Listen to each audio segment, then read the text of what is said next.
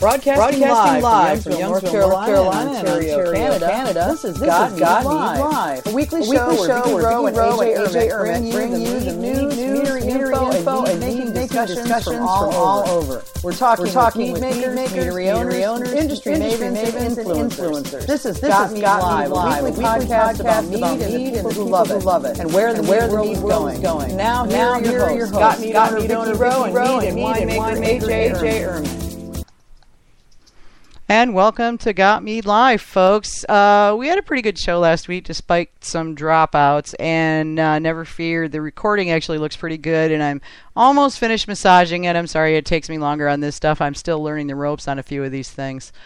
But it will go up tomorrow, I promise. I think I got most of it fixed up today. So, and meantime, we have our iTunes feedback. So you can go to the webpage and you can click on the iTunes feed. I believe it should be up sometime in the next 24 hours, according to Apple. It just took them a while to get back to me, Apple being what it is. Apologies out there to y'all who had issues with the stream. We are continuing to tweak and hope to see it improve as we get better and better. Reason why we're late tonight is because the software decided on the spur of the moment all by itself that it wasn't going to see both of us. It would see AJ or me, but not both of us. So go figure. I don't know. But anyway, thanks to y'all for being amazing and letting us find our sweet spot with the new equipment. I think that covers all the stuff I had. I kind of condensed that, didn't I? All right. In non-meat related news, if anybody's interested in knowing more about how we do this, feel free to drop me an email, and I'll tell you as much as I've figured out so far, which is to say there's still things to learn. There's always things to learn. And I am just kind of picking this up as I go and stringing pieces together to make this all come together. So it's an interesting thing. I might even do a podcast, or I might even do a blog post about it. The trials and tribulations of making Got Me live. So, all right, AJ, you want to pick up with the welcome? We got to get our routine going on this stuff, don't we? All right. Well, finally, welcome to Got Mead Live, a show where you can meet all sorts of people who impact mead making, including beekeepers, honey specialists, and people who turned a hobby into a business. As always, it's party time here at Got Mead Live. Your host is Vicky Rowe, owner of GotMead.com, and myself, AJ Erments, longtime winemaker, beer brewer, mead maker, and all-around bad example, really. And don't forget Keeper of the Toothless Rabbit. And Keeper of the Toothless Rabbit. He got into the habanero sauce today. Oh, my God. I don't know what's wrong with him. And, he didn't stop after the first lick, either. Oh, my God. Oh, my God. He's a nutbar. Yeah, that's crazy. So, yeah, well, he is the Toothless Rabbit. So, all right. We're going to kind of get right into things because we're running a little late. Wait. Did I open the wrong show or something? I know I updated No, I think this. you just didn't update the guest part. Nah, the right numbers are on the side, right? No. Yeah, they are. I did update the guest part. That's really interesting. Oh, okay, scroll down. I just went down a page. Okay, tonight we're doing Double Trouble again. This is going to be something I think we're going to do a fair amount of the time. So we'll have probably a pro mead maker or industry influencer, beekeeper, honey provider, something like that. And then we're also I really want to start digging into the whys and wherefores of mead making. And AJ and I have been talking about this, and we're coming up with a list of stuff that we want to work on. So if you have ideas, and AJ already kind of got a thread going in the forum about that, let us know. What kind of stuff can we dig into? And this isn't just Ask Oscar stuff. This is things like we talked about the sour mead thing that's going on last week with Frank. And so trends and things moving forward and really picking apart recipes, best practices, all kinds of stuff. So if you can think of it, let's talk about it and see what we can make happen. I guess we should get into what we're drinking tonight. Hey, AJ? Oh, probably. I've already gotten into what I'm drinking tonight. Yeah, me too.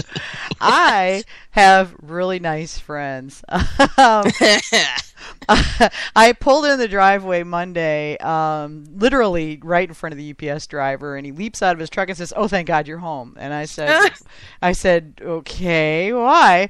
And he says, "Because I need you to sign for this." And I'm going, "Sign for what?" Thinking there's like an IRS agent waiting to pounce on me or something. I don't know. And he pulls out a wine shipping box, and he says, "Because you got wine." And I'm like, "I got wine?" And I'm thinking, I don't remember ordering any wine, but okay. And I'll take it. Say no to wine. Yeah, and I open it up, and it's a Get Well card and a bottle of Huckleberry Mead from Ken Schultz, the owner of Hidden Legend Meadery in Montana. And he's so sweet. He sent me, he felt sorry for me because I couldn't go to the Mazer Cup, and sent me a Get Well card, a bottle. He knows I adore his Huckleberry Mead. Last time I was in Montana, I lugged home 4 bottles of this stuff in my suitcase and had to stuff jeans in my tote bag and to come in under the weight. And it was really cool. He sent this to me just to kind of make me feel a little less awful about missing the Mazer Cup. So if y'all like just good mead. He makes several different meads. They're all great and amazing. My favorite's the Huckleberry. But you can visit them at hiddenlegend.com. And this mead is both tart and sweet, as is the Huckleberry, but it's not too sweet. It's got a lot of body and character. It's a beautiful ruby color, and I think it's just a fun mead to drink. It did get just a tiny little bit petulant traveling, but it was going from through all sorts of weather zones, so I'm not surprised the poor stuff is a little upset. I would be too, But anyway, so hiddenlegend.com if you want to lay your hands on some Huckleberry Mead like I have been blessed in getting. Thank you, Ken. Shout out.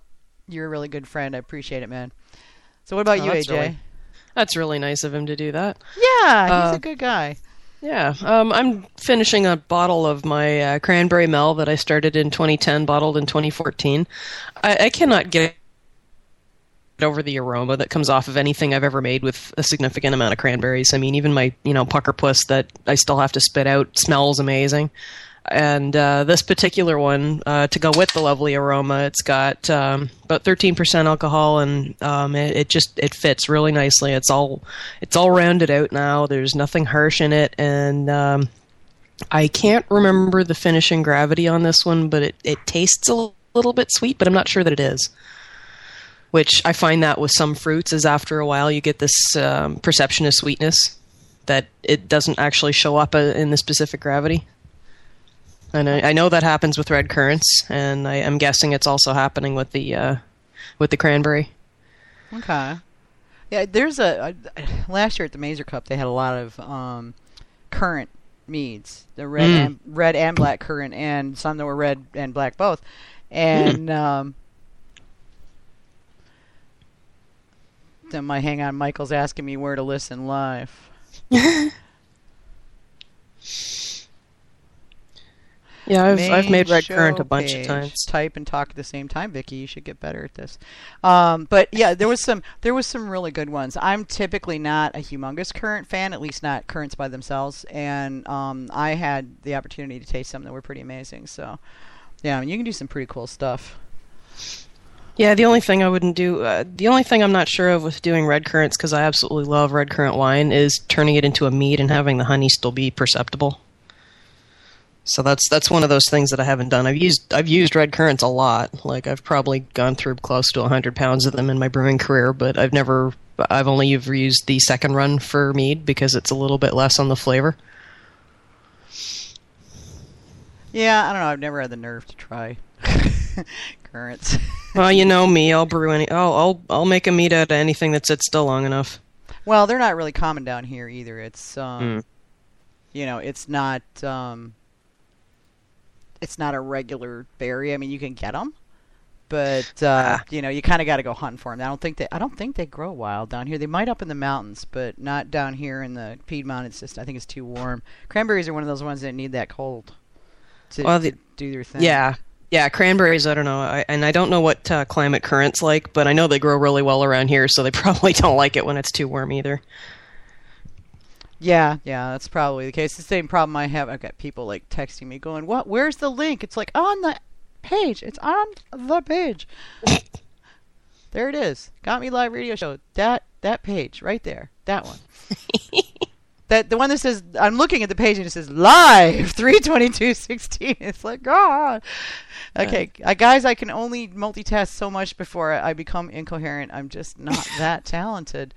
All right, so tonight we have, as I said, Double Trouble, and we are bringing in both, because the Mazer Cup just got finished, we decided that we wanted to kind of let folks know, what was going on with that stuff. And the American Mead Makers Association has their annual meeting at the Mazer Cup, which, as I said, was last weekend. So we're having Michael Fairbrother, Moonlight Meadery, and Sergio Mutella from Melavino Meadery. They're both on the board at the American Mead Makers Association. And they're going to come in and talk about the AMMA and what they've been up to. And also, like what they have to offer, not just meaderies, but they've actually got quite a lot of stuff that they're doing for mead makers, just home mead makers. So I think it's a really good opportunity to let you guys know, so that you can take advantage of it if it's something that you're interested in. So it's not just for professional mead makers anymore. And then after we're done talking with them, and they may choose to stick around, I'm not sure, we're going to have Pete Bakulich, otherwise known as Oscar, who is president of the Mazer Cup. And he's going to come in and talk about, well, just, what is the Mazer Cup, how long has it been going on, how this whole thing got started, and go into maybe some things about what are they looking for when they're judging. What's a show mead really look like? I mean, what's it need to be? What should you be thinking about if you're going to submit one, not just for making it, but getting it there in one piece? You'd be amazed at how many mashed up bottles we've seen come in. So lots of different things that we can talk about, and of course we'll be taking callers, so you guys can call in and ask your questions. I'm sure I didn't even begin to think of every question that you have. So without further ado, I'm going to go ahead and get our guys in. And of course, I still don't have really good segue music to do this on. So AJ, while I do this, would you go ahead and do that little blurby we've got for the AMMA down there? Absolutely. Thank you so much. The AMMA is an industry voice for meaderies within or doing business in the United States. This voice is communicated through the press, marketing activities, public relations, and working on legislative issues. We support research and advances in safety, sustainability, education, technology, and raw materials related to mead making. Political influence is exercised to secure fair legislative and regulatory treatment. We are committed to assisting meaderies in producing quality meads by cultivating new ideas, publishing information on best practices, and supporting competitions. AMMA believes in promoting the living and active mead culture, which is thriving every year. Check them out at meadmakers.org. That's mead-makers.org for those of you that aren't familiar. We have got Michael Fairbrother. Hi, Michael. Hang on. I'm going to go ahead and pull Sergio in. I still haven't figured out how to make the ringing stuff not happen. I'm working on that, so apologies for not being not being sufficiently technologically advanced in this aspect. It's funny how much you find you don't know. So, yeah. And no worries. yeah, now we're bringing. Well, you're a geek, so it's like every time you think you know something, there's 27 more things you don't. And of course, once you think you got something working, it stops. Yeah. Oh yeah, that was just so fun. It was like 5 minutes Which is why ago. we were late today. Yeah. All right, Sergio, you there? Yeah, I'm here. Awesome sauce. Okay. So guys, as you heard from AJ, the American Mead Makers Association is, well, what it says is the American Mead Makers Association for both home and commercial mead makers. Guys, is it 2 or 3 years old now? 3. 3. Okay, so it was founded 3 years ago, originally by Chris Weber, who is now owner of Dragon's Lair Meadery, which at the time was still in planning. And he ended up refocusing to finish planning because it takes a lot of effort and time to get your meadery to launch. And the AMMA has continued on with a new board, and Michael and Sergio are both members of it. They've been doing a lot of expansion in the association itself, as also in the website and what they're doing behind the scenes, and just a lot of different things. It seems like there's emails and posts every day about new stuff that they're doing. If you're not a member of the American Mead Makers Association Facebook group, you want to be. And if you're not a member of the MMA, you want to be. I'm also on the board as sort of an adjunct member. I help them with some of their marketing, but they're working on stuff like legislation to get the definition of mead set, and also to get the rules changed so that mead isn't sort of being unfairly. Mead is taxed like way worse than ciders and beers, and so they enjoy like a much broader playing field than we have. So they're trying to get that playing field leveled somewhat so that we have an easier way to expand mead to the masses and getting it out there.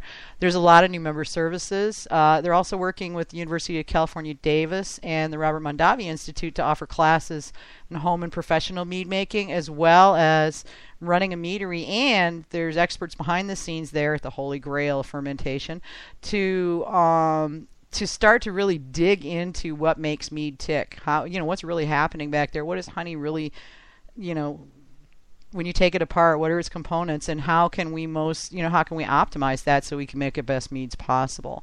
So the AMMA's set on changing the mead world, and honestly, I think they're off to a pretty good start. So guys, welcome to the show. Again. Thank you. Nice to be here.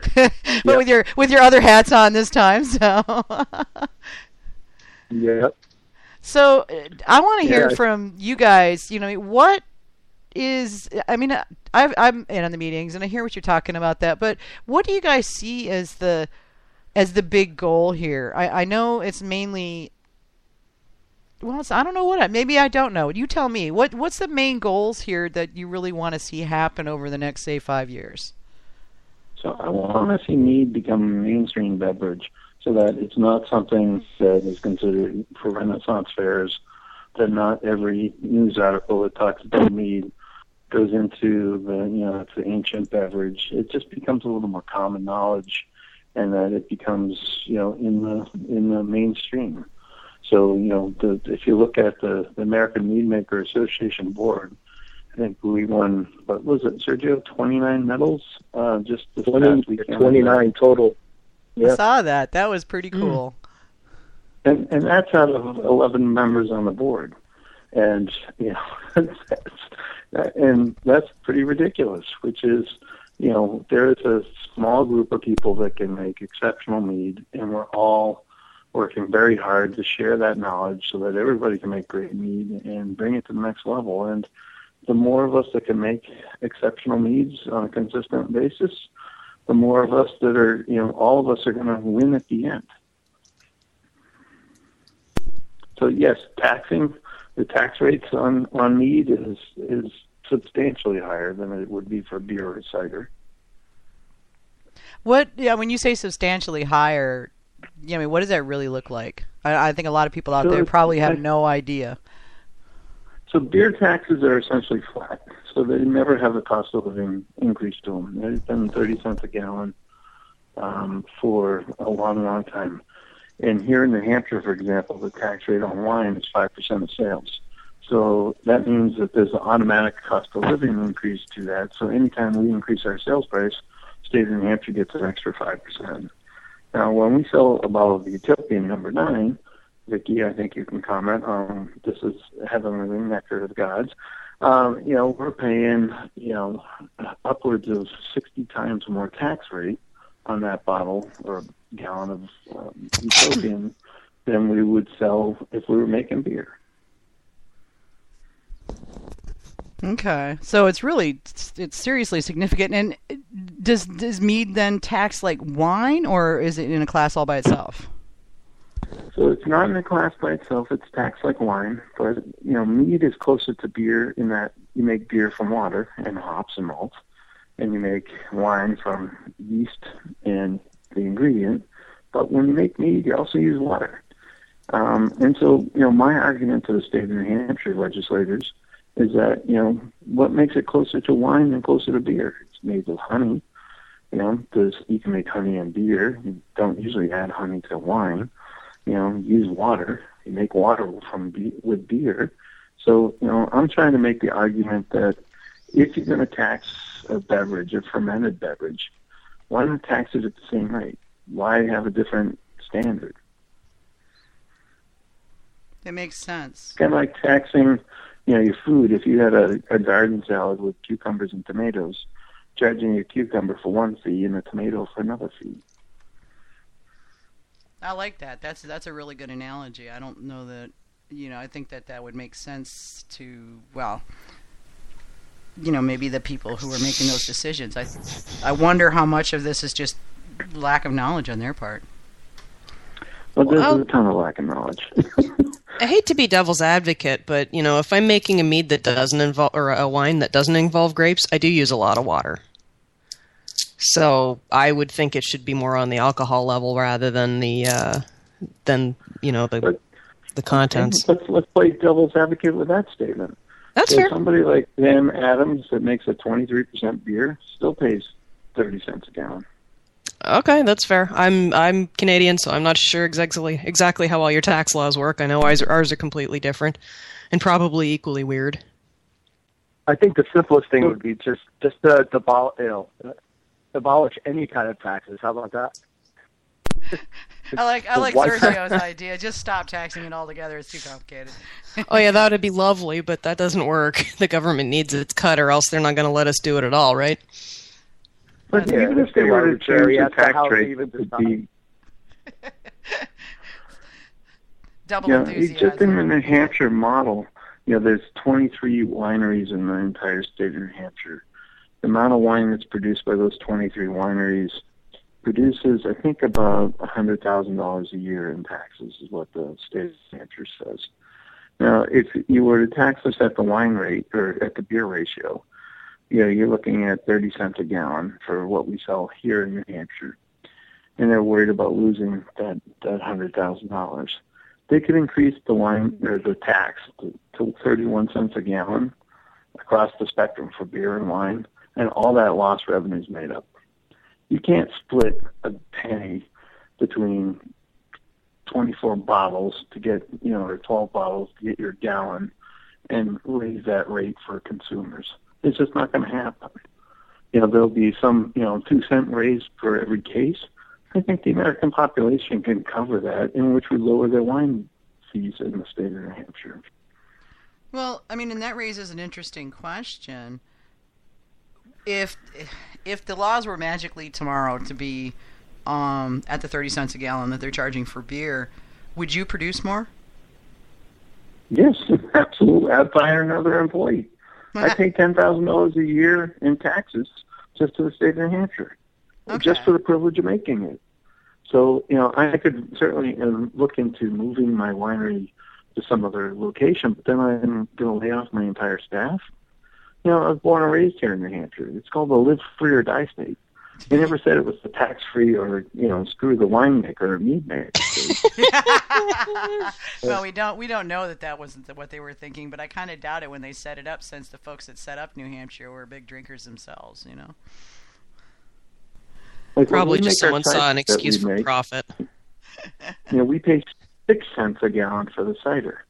So it's 30 cents for beer, 6 cents for cider, and 5% of sales for wine.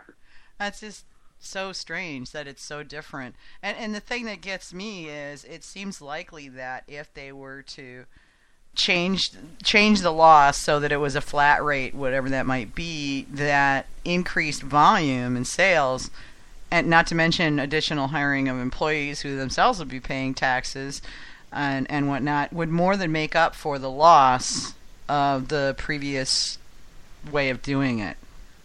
But see, here's where the world's tilted, right? So when you come to the legislators in your state today and you try to talk to them about this, they say, well, we don't want to even the playing field for you, because these big companies have gotten the field tilted so much that they can be so successful. There's a Budweiser plant 15 miles from my house. They produce millions of gallons of beer a year.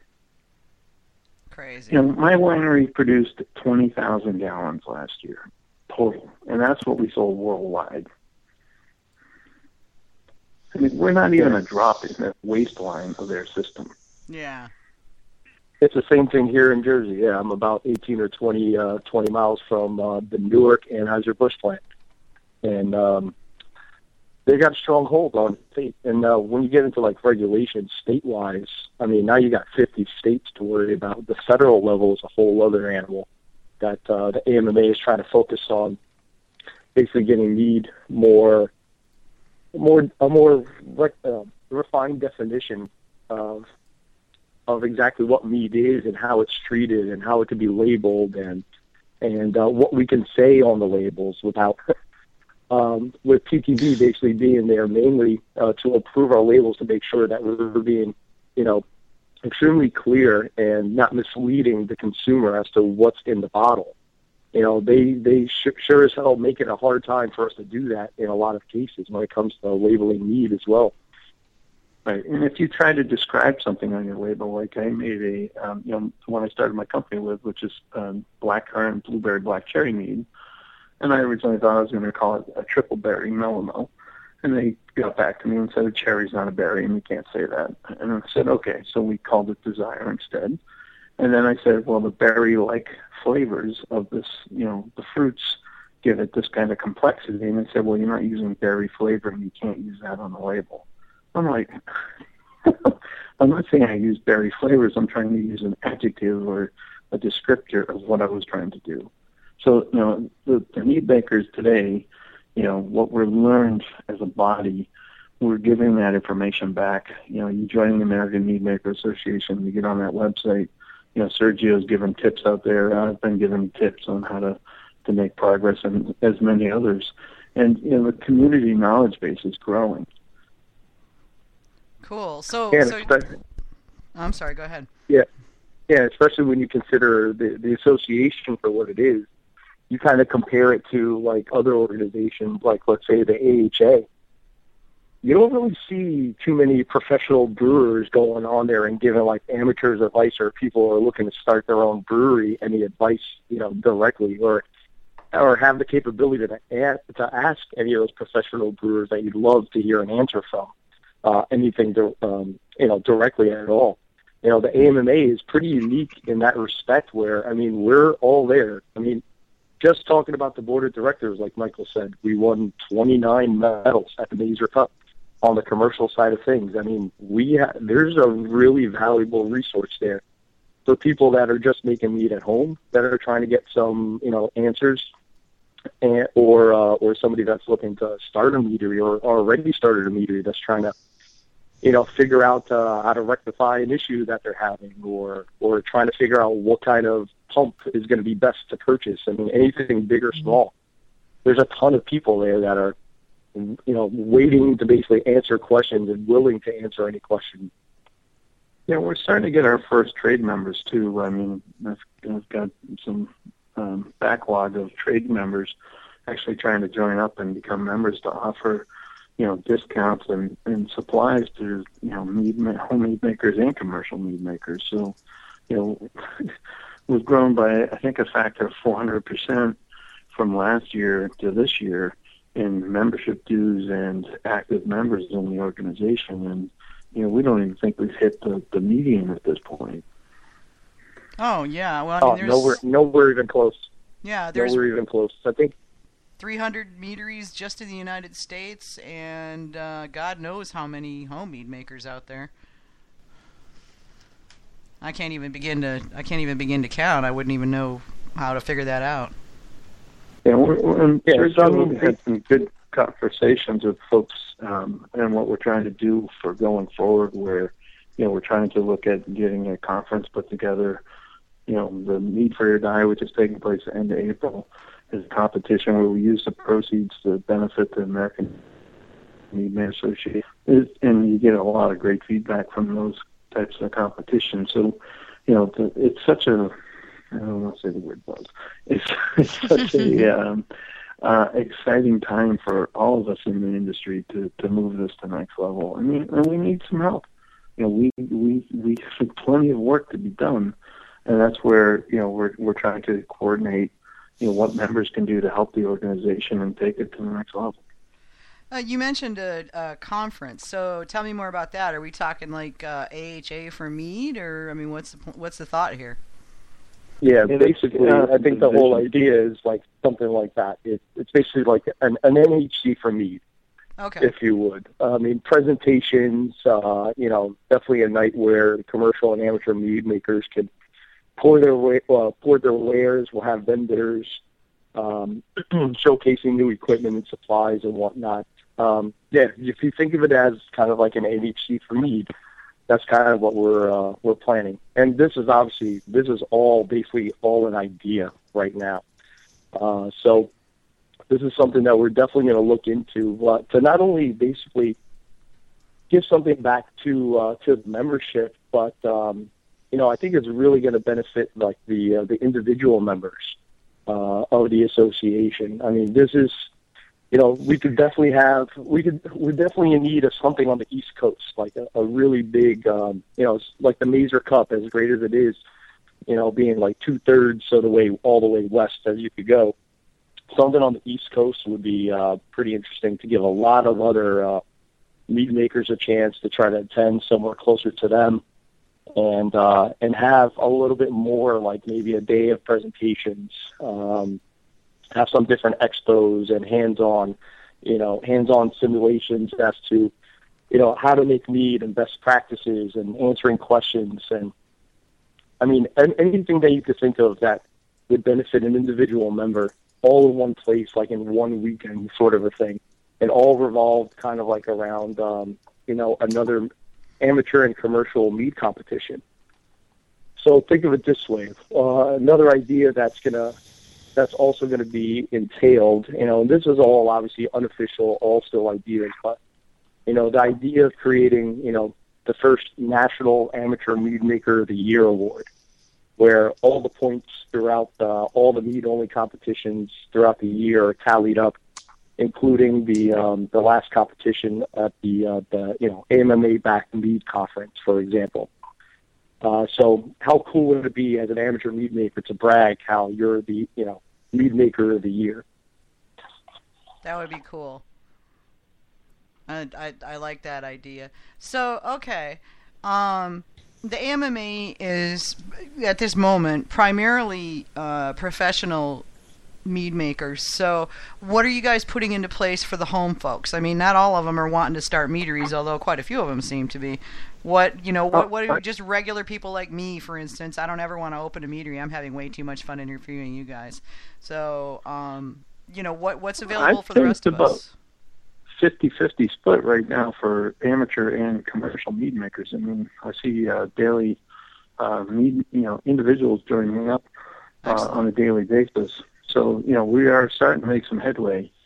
And the question is, we're starting to generate, the online forums and stuff, and we're not trying to take away from the Got Mead sites, but we're trying to figure out how to, give people access, to the professional mead makers for questions. How do we build that knowledge base? Sergio's put together a ton of new tools, or a ton of access to tools in one common location that, I've never even seen before. So, I'm finding it extremely helpful, and, it's all about the process of making better mead. Yeah, it really is. And, I mean, you guys have all heard me say it enough times. A rising tide floats all boats. Got Mead just got the ball rolling, and I am just loving the fact that there's so much mead just breaking out all over the place. It's just awesome.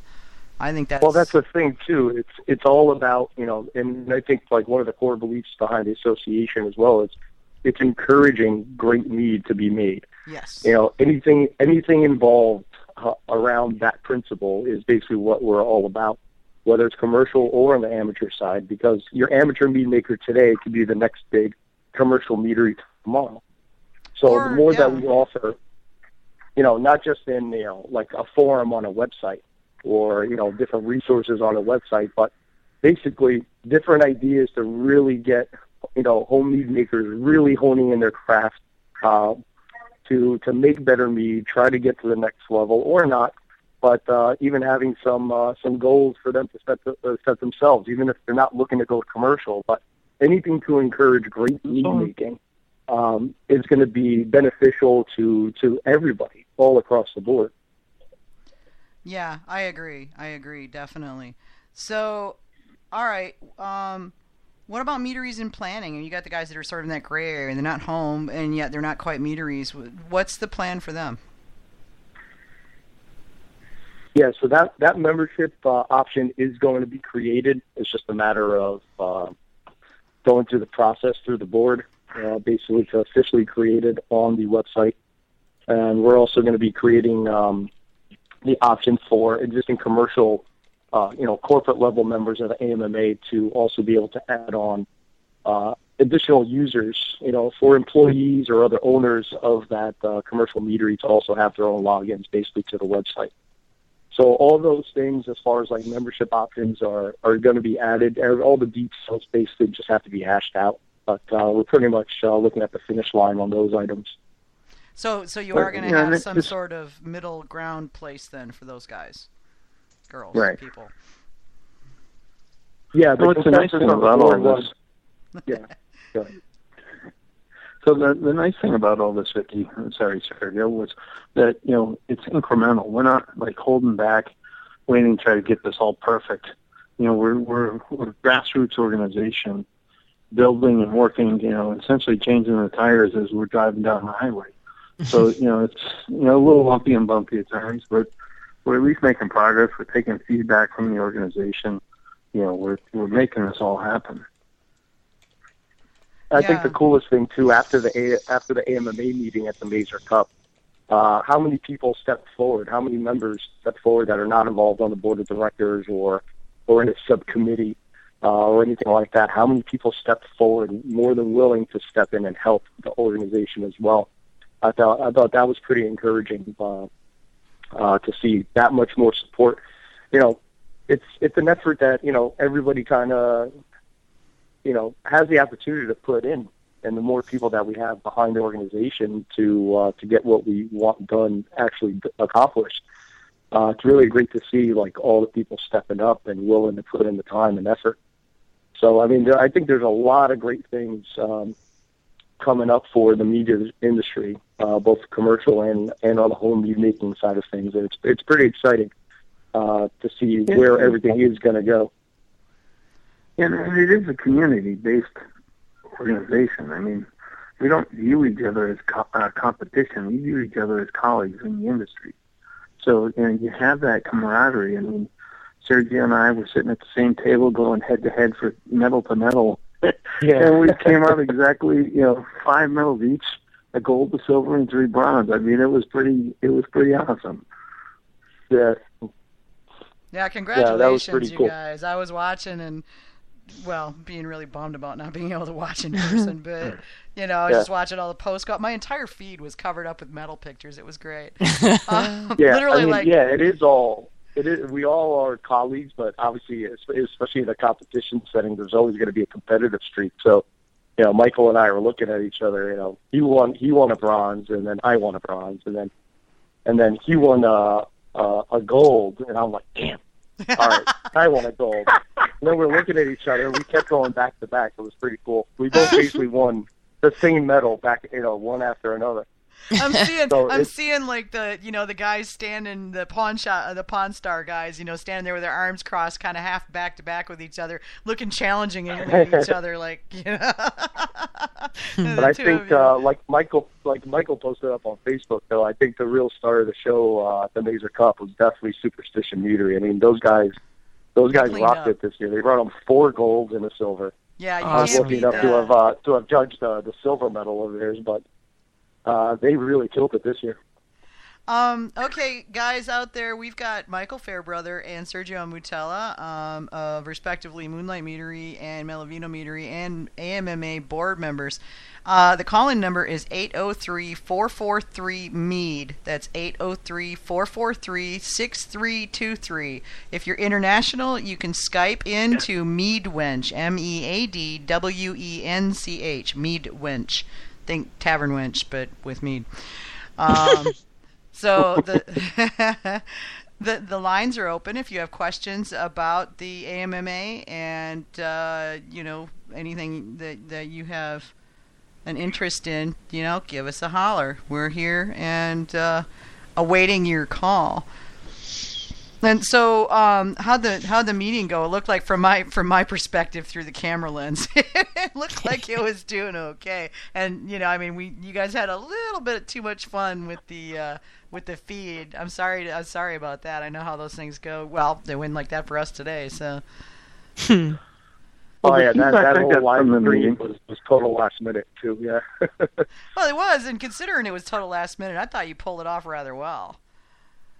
Well, it was great when I was sitting there at the table while others were speaking, and I saw, and I'm on the video live stream myself on my laptop at the table, and then I see a commercial pop up. I thought that was hilarious.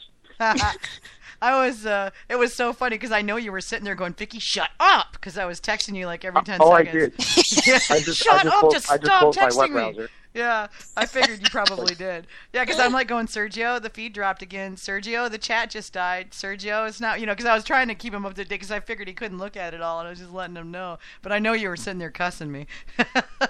Yeah. Oh, that's funny, Vicky, because I was getting the same from Ken. You were getting the same from who were you getting it from, Michael? Ken Tram. Oh, were you? Oh, yeah. Yeah, I saw his stuff popping up, too. So it was like, come on, guys. Well, I saw it as, I'm an optimist, so I saw it as, I'm glad I have Vicky taking notes as to how we can improve for next year. Well, that was what, and honestly, that was my intention. It was not in any way to criticize, but to just let you know what I saw from this end. Absolutely. That was, that was working and not working. But I still know I could hear you going, "Fucking bitch, stop this right now! Just shut up! Can't you see I'm busy?" As every message was coming through, it was just like word for word what I was thinking myself in my head. I said, "All right, well, next year we got to do this, and next time we got to do that." So, it was the first time, but we definitely wanted to try to, give a chance for any of the members that weren't able to make it out to Colorado to have a chance to actually at least participate, witness or participate through the live chat too, and so I will personally guarantee next year is going to be 200 times better. It's going to be pretty seamless next year, where we actually have time to prep for it and test certain things before we even give it a try. Well, and yeah, I mean that's really, I start to get heart palpitations about 2 hours before the show every week because I'm thinking what's going to break this week. So it's how is it going to make us look stupid this week? Yeah, exactly. So and I mean there's so many things that can work and not work and so forth and so on, but look, we've kept you guys a good while. You are welcome to stick around. We want to get Pete in here to talk about the other part of last weekend, which was the Mazer Cup itself.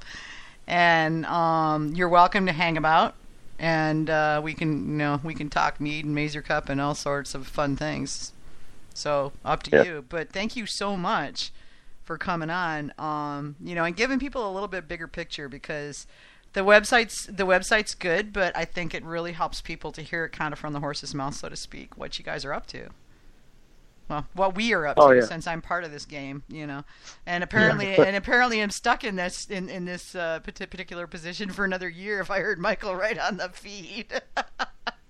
Yeah, well, the elections procedure will start October 1st. Nominating. I'm happy to be elected again for another 2-year period if the organization wants me to be there. But I'm happy to go back to running my company too, or be an ex officio on the board. So, I am all about the transparency and being able to let this organization grow. We've got a really good foundation underneath us at this point, and we're just trying to make sure we keep moving in the right direction. Well, I think there's a lot of good people that are stepping up, like Sergio was saying, that are getting into it and will want to take and contribute. So I'm hoping to see a lot more of that happening as we go through the year, and you guys are doing more stuff, and they see, what can happen. Excellent. Well, Vicky, I'm going to drop off because I haven't been home for a day in almost feels like 2 weeks. I know, yeah. So, and thank you for, coming in so tight on the end of the Mazer Cup. I know everybody's whipped. I know what I feel like after the Mazer Cup. It's like being dragged through a knothole backwards. So a lot of fun. The other great news is that the organization, we've got volunteers that really help pull together this mead branding thing. So you might see that I've been starting to post drink mead, and the some sell sheets and stuff that we're really starting to help and brand, and we've got pretty major magazines starting to interview us and talk to us about it. And the industry survey, third annual industry survey, is in progress at this point. So really good stats for anybody that might be a home mead maker looking to go pro, and seeing how some of us are starting to do and how we're growing our businesses. Yeah, I like that, and I would like to be the first person notified when the T-shirts come out, because I thought that was a way cool. Just the drink mead, drink different, and just the way it was put together, it looks really good. Yeah, I noticed the photo in the background of that shot with my meadery, and I only noticed it today. Maybe it was subliminal why I liked it so much. Yeah, well, yeah, say nobody's ever faulted you for not being willing to self-promote, Michael. So that's part of the reason why you're doing so well. So yeah, that's I'm a marketing person, so hey, you know my opinion on the matter. It's if it works, hey, as long as it's not hurting people and you're not lying, it's all good. Great. Well, have a great night, folks. Cheers. All right, thanks very on, much. Michael. Bye, Mike. All right, guys. I'll get going too to give Pete the spotlight. Well, thanks for being on, Sergio. Yeah, thanks for coming on, Sergio. Yeah. Appreciate it. Yeah. Pleasure as always. All right. Have a good night, guys. All right, you too. Night. All right, so that was interesting. I know you're in Canada. We actually have John Way, who is, oh God, I can't think of his meadery. He's I want to say he's in central Canada, but like south central Canada, like south central LA. He's closer. He's down in the southern half of the country, but in the middle somewhere. But anyway, I think that's where he is. And like I say, I've told you before, my Canadian geography is a little fuzzy in the middle bits. But I know what the ends look like, but the middle part, not so much. But he is on the board as well, and so it's the American Mead Makers Association, but it's really the North American Mead Makers Association. Yeah, to be fair, aside from the country and state specific stuff, I'm sure there's a lot of help for anybody who's just starting up. Oh yeah. A whole lot of people who've gotten together to make sure that you don't make all the mistakes that they already did, just so you don't have to do it again. Oh yeah, it's totally worth it. I mean, the individual membership is, I think it's either $50 or $60, and you get access to like a stunning amount of, the pro guys going, when I was a home mead maker, this is what I found out that worked, And then they're also talking about how they upsize. So some of them, like, here's how I upsize to 20 gallons, to 50 gallons, to 100 gallons. So yeah, see, that is the stuff that I'll be going and looking for if and when I ever get my own winery off the ground. Please stay tuned. It'll be a couple of years of yeah. Well, and we will follow the progress with great interest. Yeah, well, it's going to take great money first, and I don't have a whole lot of that right now. So I know. Well, I'll tell you, if you got the 50-60 to spare, I'd say go for the membership. It can't hurt, and I'll bet you'll pick up some good stuff that you can sock away for the gathering of information as you head in that direction. Yeah, it'll definitely be something I'm going to be considering the closer I get to actually going pro. Cool. Yeah, it's I was tickled. I'm in as an individual member, and I'm probably going to upgrade to trade because technically that's really what I am. So. Well, yeah, because that's now that's your business now. Well, I mean, Got Mead's always been part of one of my businesses, and technically Got Mead's always kind of been trade, but I've always just come into these things as an individual. But I think I'm going to go ahead and upgrade because, well, I mean, I want to be put that in and be part of that thing. So Mm-hmm. But, yeah, it makes sense. Yeah. So, all right. So I'm gonna call Pete, and hopefully he didn't wander away from the phone waiting for us, and is like sucking down beer somewhere. So let's get him in here. All right. So you want me to start the next commercial? Yeah. All right. Go ahead and bring him in now. And it's gonna ring, and I'm sorry, I don't know how to stop that.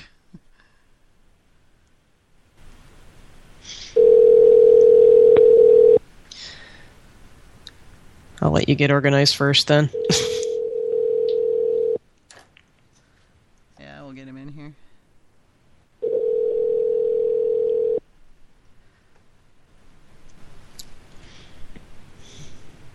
Hello. Hey, Pete. It's Vicky. Hey. Hey there. Hey. He's sounding all like Vicky who. Got me Pete, you're sounding live. a little limp. Yeah. I didn't recognize the area code. I was like, what the hell? I thought about that. That's why I was just texting you to say, Pete, it's us. Hello.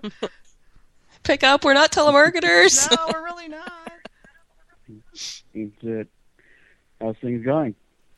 Pretty good. Pretty good. I'm going to get your sound level up here. Have you got your live feed going there?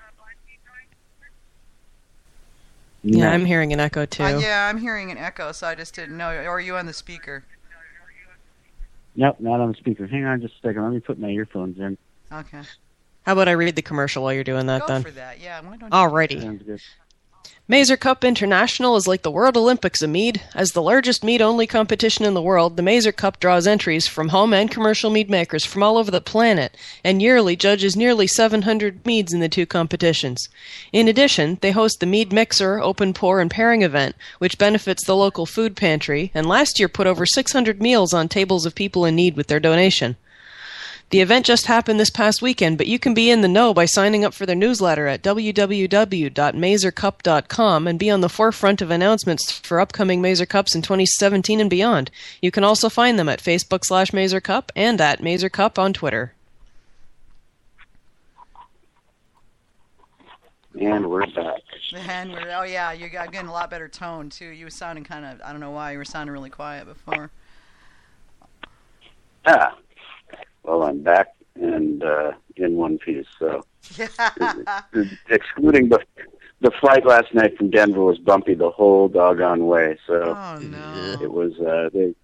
It was funny because they started to serve stuff, and then one of the flight attendants got bounced up in the air slightly. Oh no! Oh no! And so they scurried back to their little jumper seats and strapped in and said, we're going to suspend refreshments until we hit some smoother air, and then we just never did, really. I mean, there were patches here and there for a couple of minutes, but most of the time it was bumpy the whole way, so it was pretty windy. Yeah. We were bucking the headwinds all the way back. Wow. I'm sorry. And if it wasn't enough that I know you came out of that, like, worn to the bone. I mean, you and I are always just sort of like limp as noodles on Sunday going, yeah, okay, we'll just order takeout, because the very idea of actually getting in the car and driving out to get food is just more than we can possibly handle. Yeah, exactly. And now it's just order room service. It's just easier. I know. Well, they bring it to you, you eat it. We didn't have that before. Yeah, they bring it up to you. You have your... No, we didn't. And now it's like it's a totally different experience from the Outlook, and we loved the Outlook, and they treated us like family there. And the new venue is pretty much the same, except with just a very different environment, and it's huge. It's very elegant.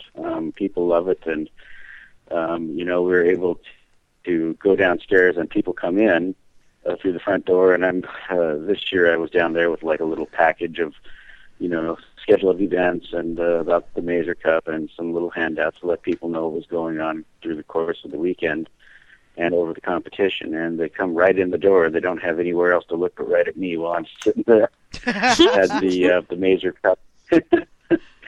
And then we had like a nice little tripod with the Mazer Cup and the schedule set up on it. So it was, we're actually getting all official. We've kind of outgrown the little mead competition that could and turned into something really, really big, and that's going to keep growing. And we're really looking forward to the evolution of the Mazer Cup International. As we grow and as the mead industry grows, there's going to be a lot of new things coming forward. I just had that when you said you were right there in the entrance and they couldn't help but see you. I just had this Animal House moment where I saw you standing there going, Pete Bocklich, president of the Mazer Cup, damn glad to meet you. Oh, God. Yeah, exactly. I even used that line, except it was Eric Stratton, Russ Sherman, glad to meet you, It was, I'm somehow not surprised, but that was just all of a sudden that mental image, and I was like, and I could totally see you doing that. Oh, yeah. It was funny because we had a really successful mead mixer last year we were able to donate sufficient funds to get 6,000 meals out into the Boulder and Broomfield County areas. Thank you for correcting that. I got that number wrong. Yeah, and the great thing about it is that this year we were able to double that, so we were able to fund 12,000 meals. Oh, that's great! And it's really an interesting.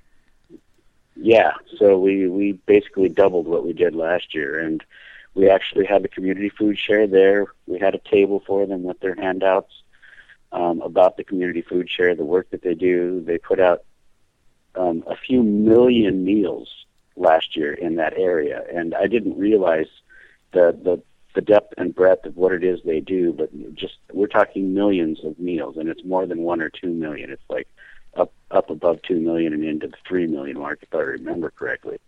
Wow. And one of the ladies there did a really great little presentation on it. I gave her the mic. I introduced them.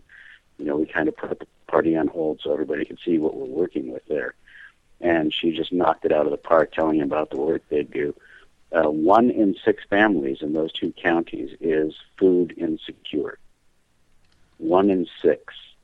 Wow. That tells you how deeply, how deeply this problem that exists, and not only just in, the Boulder and Broomfield areas, but, probably around the country based on what I'm seeing in the number of community food shares. They're part of a national alliance. So this is a big problem, and it resonates with the local community, and it resonates with us, and we're just very happy that we partnered with them. But getting back to it, they talked about it. Everybody, that was there. All of the proceeds that we were able to get from the meat mixer, the table funds, the tickets that we sell, and the other associated sponsorships that go with it, that was everything that we were able to take in revenue-wise was donated to the community food share. So we're very, very happy about that, and they're just thrilled about it as well. So that's a really worthy cause, and we're very, very happy to be a part of it and to have chosen them as our philanthropic partner. That's really cool. Awesome. I'm loving that it doubled from last year to this year. That's just stunning. And the photos I saw of the mixer, it looked like it was just jammed. It was. It was out of control. Literally, we had just like everybody, going around doing great things. We had everybody from like a first freshly opened meadery. 801 Meadworks was there. To the Oregon State University, one of their, folks who comes and helps steward and judge, Jack Twilley, is working on a postgraduate degree there, or actually a graduate degree. Oh, he came. Oh, cool. I'm sorry I missed him. Yeah, I like him. He's pretty neat. Yeah, it was great. They set up a nice triangle tasting with little plastic souffle cups with different meads in them. And what a triangle tasting is 2 meads are the same, 1 mead is different. And it's up to you to figure out what it was, to figure out the one that's different. So you can smell it and taste it, and then you have to circle the number that it is. And so I walked up and I, smelled it twice, and I go, okay, it's this one. He goes, you can taste them too. And I go, oh, okay. So I tasted it, and I go, yeah, it's that one. So I circled it and went forward, and then he goes, yep, that's the one. Well, yeah, I would have been surprised if you didn't get it right, Pete, okay? I'm always afraid that I'm going to miss it, not because I don't know, but it's just, you always have that degree of uncertainty when you go into it, especially when, you're not there with your usual equipment, like your own tasting glass and your own, methodology and all that. It's kind of stacked against you, and that's why Pepsi always performs so well in the sip test, because sweet always beats savory. But in a standard take-home test, a 6-pack of each, Coke always wins. Sip test always wins with sweet. Savory test generally, most of the time, wins with, savory, because you just can't keep sweet over and over and over and over again. And that's why in a head-to-head matchup, sweet generally wins in the sip test. So for all you Pepsi lovers out there, take a 6-pack of Coke home and try it. I'm not going to say which one I like, but let's just say that I fell in with the rest of the crowd. Hang on, I got a guy who's wanting to come in on the show. So For those who aren't really, I mean, there's a lot of people that like know of the Mazer Cup, but they don't really know about the Mazer Cup.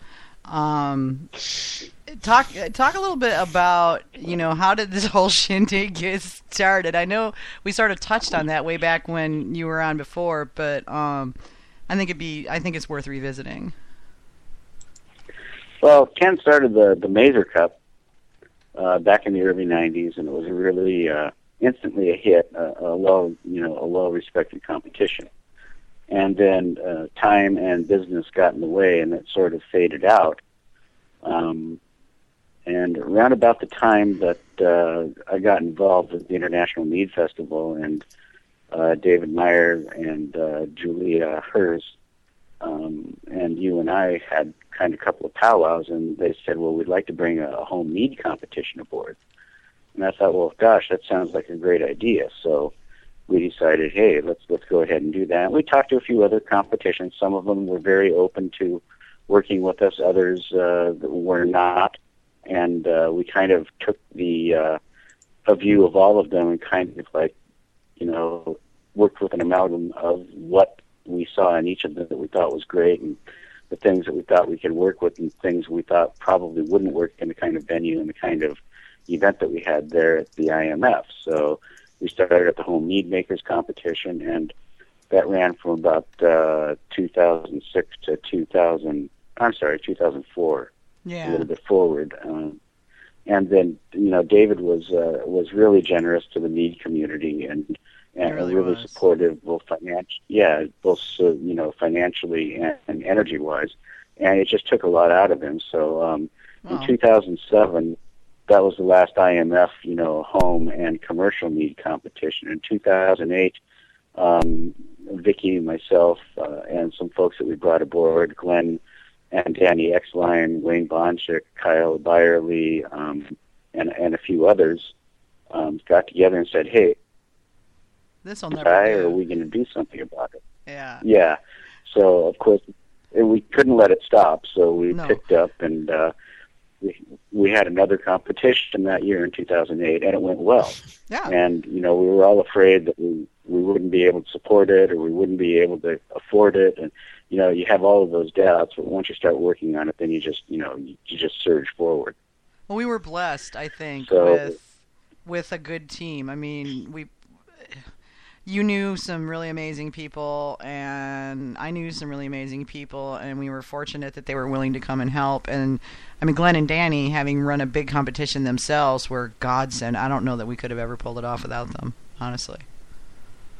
Right, and we used, and are still using the software that Glenn developed for Commander Oz down in Florida, and every year we've been customizing it more and more and more for the Mazer Cup International.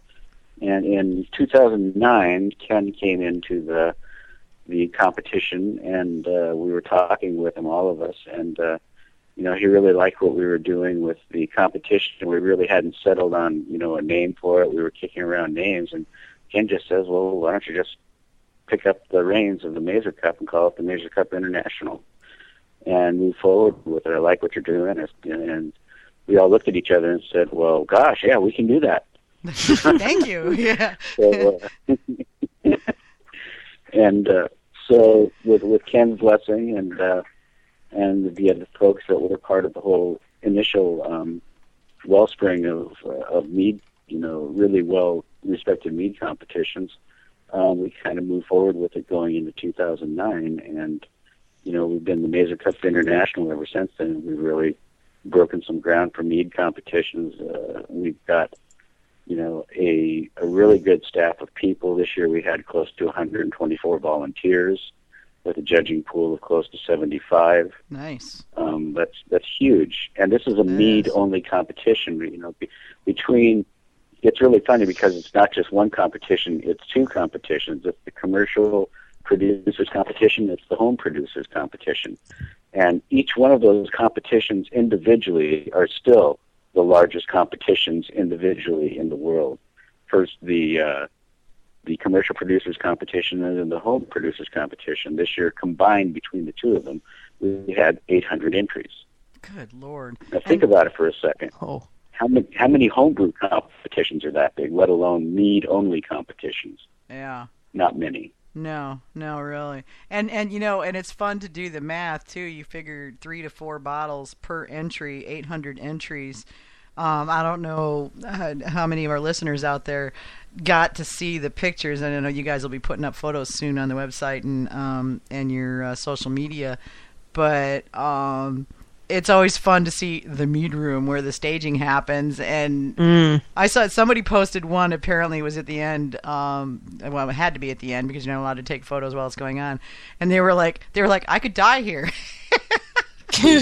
This is where I want to die, right here. You know? Yeah, exactly. It's like 5,000 bottles of mead, you know. Jeez. Yeah, it's crazy. And the thing is that we can't just do it in one mead room anymore. We have to have multiple mead rooms. Oh, have we spread it into more than one mead room? Oh, my God. Oh, yes. We did that 3 years ago. Are you kidding me? Oh, that's true. That's true. We had the home and the commercial staging. I'm just thinking in terms of the commercial staging, it's like, you walk in and you expect like, you expect like choirs of angelic choruses to sing you to your rest when you walk through the door. It's like Randolph Scott in Blazing Saddles. Oh. Yeah, exactly. Well, it's funny because just the home produced competition, bottle room where we're sorting and pouring and staging and sending it out to the judging tables has close to 1,400 bottles in it. Crazy. Alone. That's without the commercial competition next door, which has close to 1,300 bottles. So over 800 entries this year. I got that number wrong in the commercial too. I am such a dweeb. I tried to get you, but I knew you were napping and I didn't want to totally bug you. But anyway, so where were we when we started? What was year one? How many did we have? Well, the first year that we went out there, we had, I think it was 220 entries between the two competitions. Which and that we was thought enough was to double. Huge. Yeah, and it was enough to double Meadlinium, which was the biggest one at that time. Yeah. And so, we basically picked up from there and just kept growing every year, and we've been growing, over and over and over. In the last 5 years, I think we've grown, somewhere in the neighborhood of 35% each year, until we had to put entry caps on it because the judging pool wouldn't support the number of entries we were seeing. We're probably going to grow it again this year. That's crazy. So, do you think not by a whole lot. Okay, so you probably won't cross 1,000 next year? Well, I doubt it. Again, we have to have a consistently sized judging pool. Yeah. And, we have 2 days to do the judging. So it may necessitate opening another judging session on Thursday night, which will mean that, we have to push back things like the AMMA meeting and the sensory session that we do to kind of calibrate judges beforehand to the morning. And run those concurrent with the staging and sorting and not unpacking, but the staging of the bottles for the commercial entry, which starts on Friday. So in order to do that, we have to grow staff again. So we're going to be, pulling some more people aboard to take a look at how we can do this and how we can grow the competition realistically, without sacrificing the judging experience and the quality of what's being judged, and how that translates onto the paper when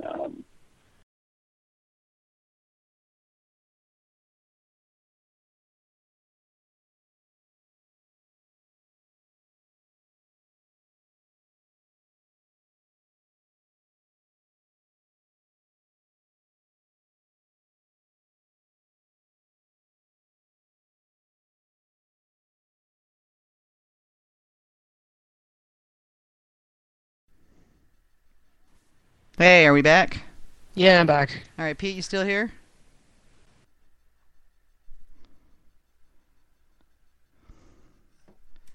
Damn. Still there?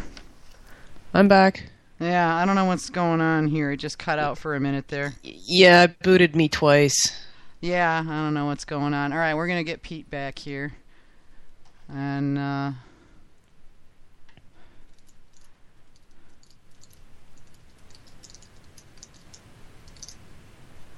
hang on. Technical problems are so fun. All right. Please be patient. Godmead Live is experiencing technical difficulties. We need it's too bad we don't have visual. We could put up one of those little pictures that says experiencing technical playing elevator music. It would have to be really, really bad elevator music. Oh, of course. Yeah, it's got to be really, really bad elevator music. Terrible elevator music. Yeah. All right, let's try that again.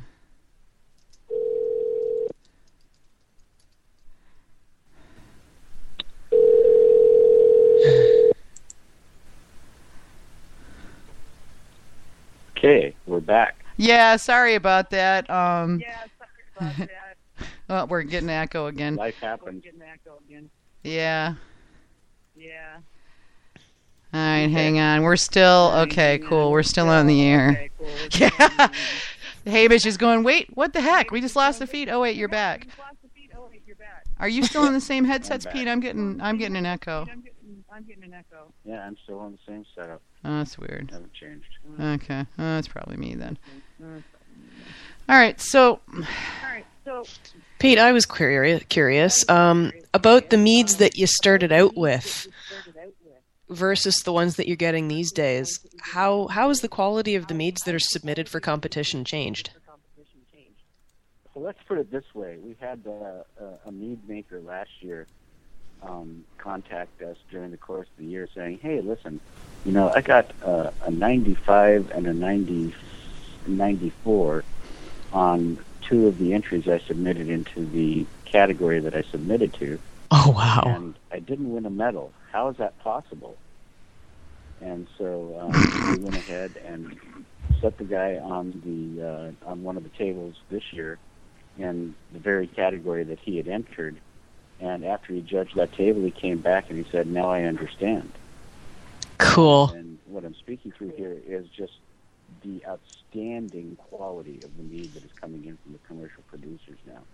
It's just, it's just crazy good. And we have seen dramatic increases year to year to year, to the point of where when we do the mini best of show after the first round, as we head into the medal round for the commercial producers, the quality, the elegance, the integration, complexity, and structure of the meads that they're producing now is just phenomenal.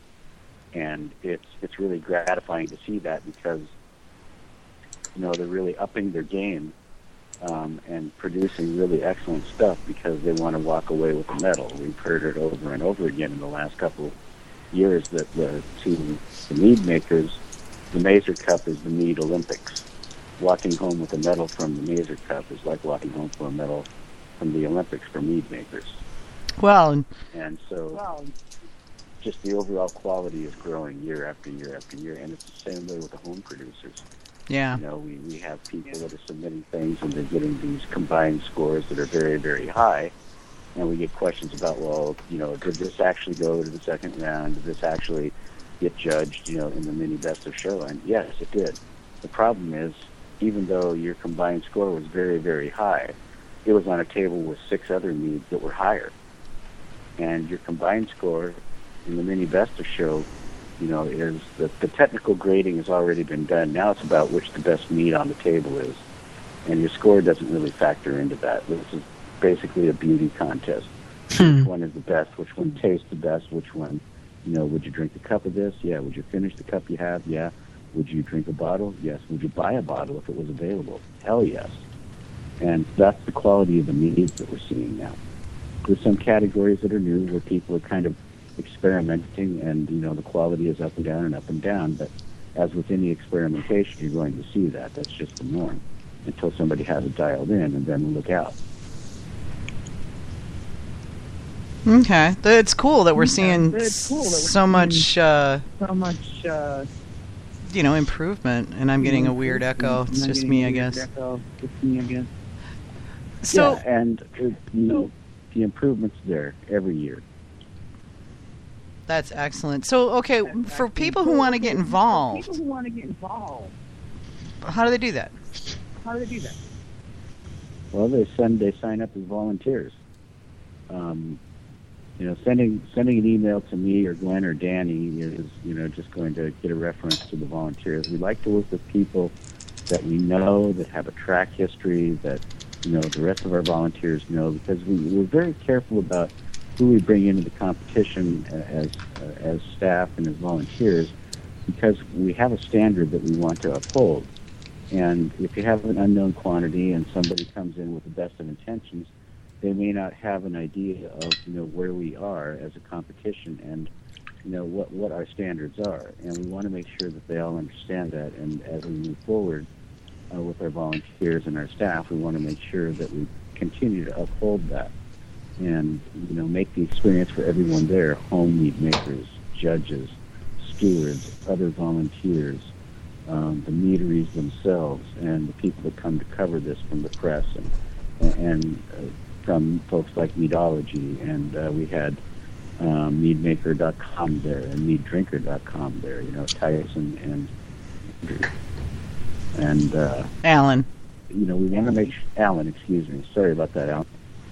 We want to make sure that the people that get there, number one and most importantly, get the idea of what the Mazer Cup is and what we're all about. And number two, have a great time doing it. And so we want judges and table stewards and captains, table captains, and our judge directors, our competition directors. We want to have just as good a time as they have, and we want everybody across the board to have a good time.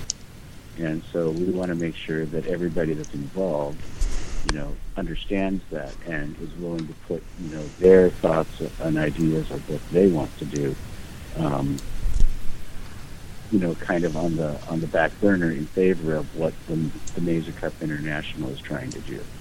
And that is to bring the best judging standards we can to the meads that are submitted and make sure that the best meads that are out there get awarded and make sure that there's a consistently high standard for meads submitted so that we will continue to experience that improvement across the board by all of the submissions. And I can guarantee you this year that was definitely the case. Cool. Some of the listeners are saying that you're kind of quiet and they're having a little trouble hearing you. I don't know if your volume's down. No, my volume's where it was when we started talking. How's that? Yeah, maybe I think you're just talking quietly. Okay.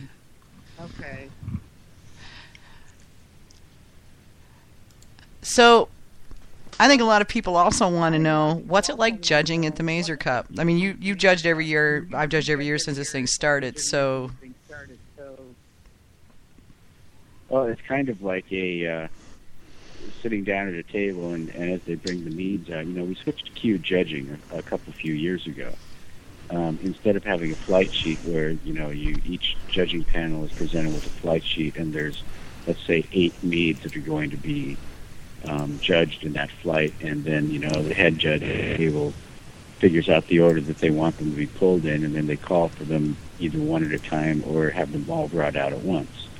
What we do now is, because our categories are so big now, we go ahead and we take several judging panels on some of our larger categories. Let's say we have 50 entries into the fruit mead or melomel category, and we'll take several judging panels, and we do when the judging panels are ready, they just put a card up in the air, and the stewards go back and they pull the first mead on the list and take it to the first table that's out there, and they continue to do so. So we may have 4 panels working on the same category, so that means 4 different entries are being judged at the same time in that category.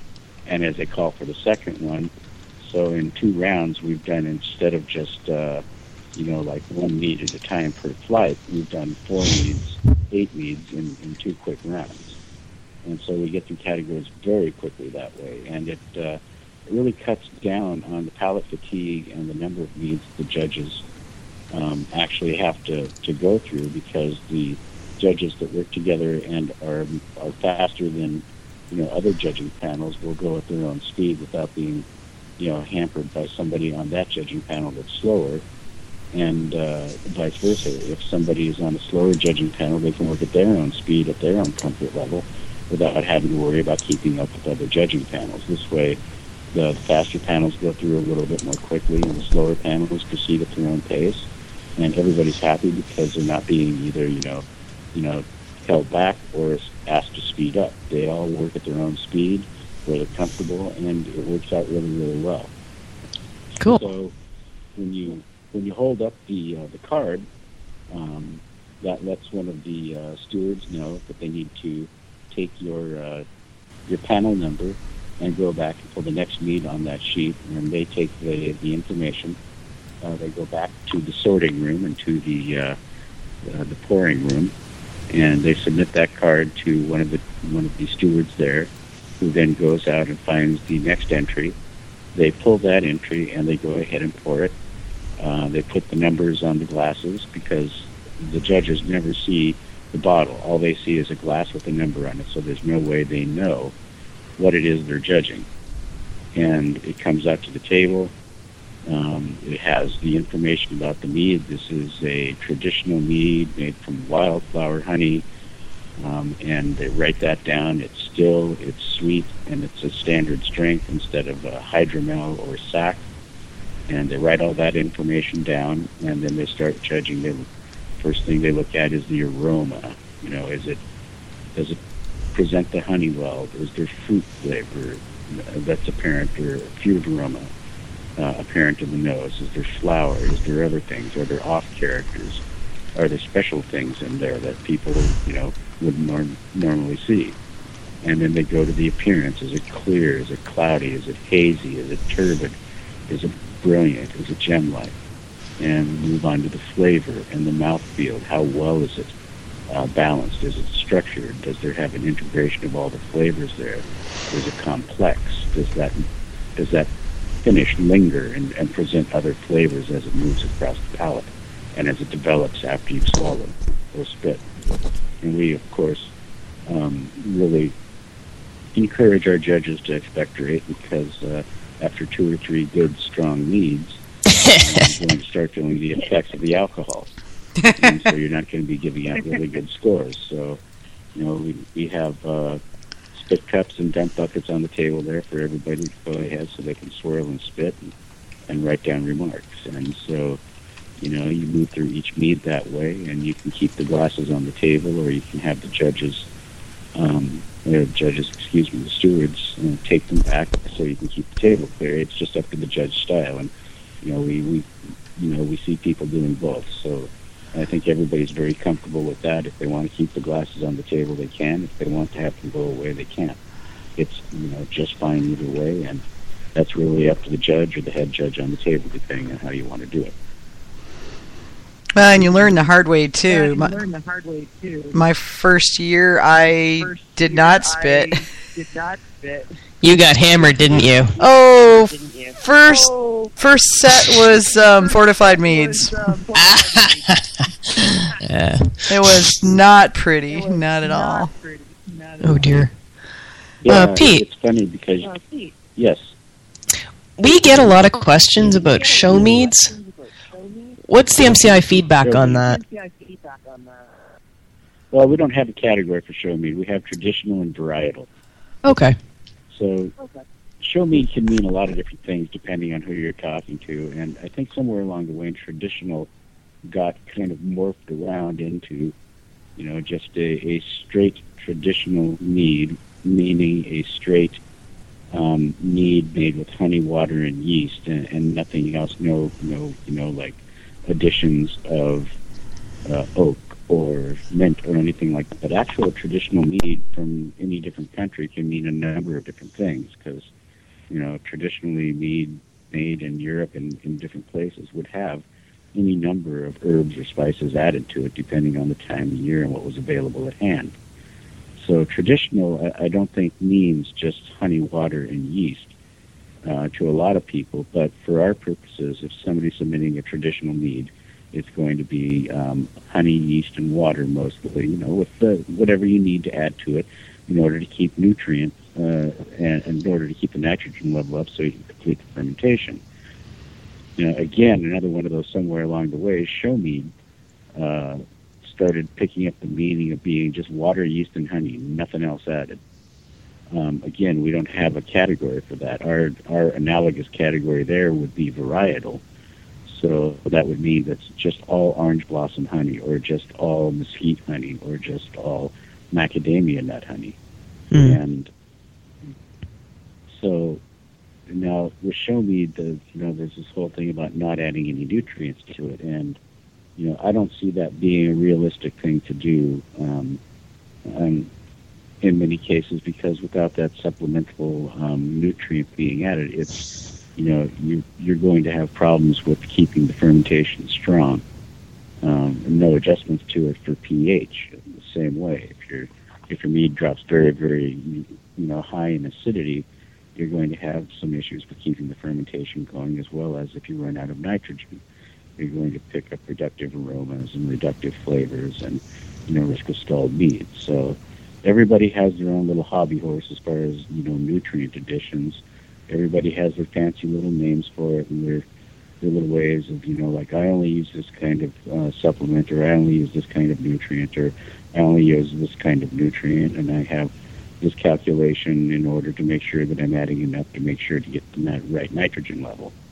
But the thing is, I've seen a lot of scientific studies in the wine world where late additions, timed additions, and all that don't really matter as much as early additions. And you can go out there and look in the enology, the Journal of Enology and Viticulture, and see these kind of studies done over and over and over again. So the timing of nutrient additions and all that, I think with mead will be slightly different than in wine. But in a couple of studies that I have seen on mead, it seems to follow the same kind of course, maybe not parallel, but somewhat close.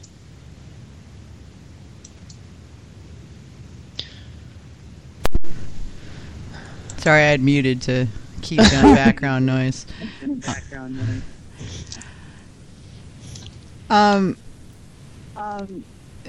What tips can you offer folks? I mean, I saw a lot of people on forums and in the groups and that were saying, well, I don't know if I'm ready to enter my mead. How do I know? Well, that's really easy. When you say, I don't really know if I'm ready, you've just answered your own question. If you're looking for answers to things that you don't know, then enter it, because the judges will tell you what's right or what's wrong with it and how to fix them. So if you're asking yourself, well, I don't really know if I'm ready, I don't know if I'm making good mead or bad mead, you've just answered your own question. Submit it, the judges will know. They'll tell you. And, they'll tell you in a nice way. That's one of the other things we're very conscious of, is if someone's taking the time to spend their own money to buy honey, to buy the yeast, to buy the nutrients, to buy the equipment to ferment it in, to spend the time and to buy the bottles and the capper and to cap the bottles or cork the bottles and send them to us, last thing in the world we want to go is, if this is awful, you got to do this, this, this, and this. Because that person is never going to want to submit it to a show again for judging. So we're very conscious of saying, hey, okay, there's a couple of things here that can be changed in order to improve, and here's what they are. Take a look at your temperature when you're fermenting. Take a look at making sure to supplement those nutrients as the ferment proceeds. Take a look at your bottling. Take a look at your sanitation. All of these things factor into making really great mead. And if you have all of those things and you're following a recipe and you're bearing in mind all of the things that need to happen in order to make a really great mead, then you're going to have a lot better chance of making a great mead than absent any input from people who aren't you and aren't your friends, who want to be polite to you and say, hey, this is really good. And when you look the other way, they dump it out.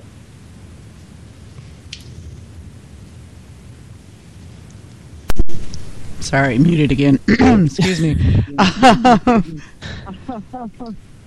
So, yeah, I like that, because there's a lot of people who are very hesitant. I mean, my first mead when I entered it was not good.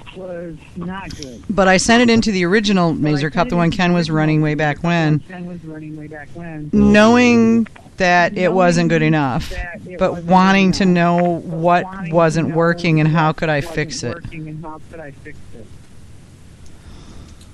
And that's a really great reason to enter a contest, to find out the things. Or if you've got a recipe that you think is really good and you've gotten really good comments, really good honest comments back from your friend, but you feel there's something missing or something that can be improved, That's another really great reason to submit to a contest or a competition like the Mazer Cup, because you're going to have the greatest collection of mead minds out there, and it's going to get in front of judges who are going to be able to find those things in that mead that are either lacking or are there in overabundance, and tell you how to throttle back or how to bring them up.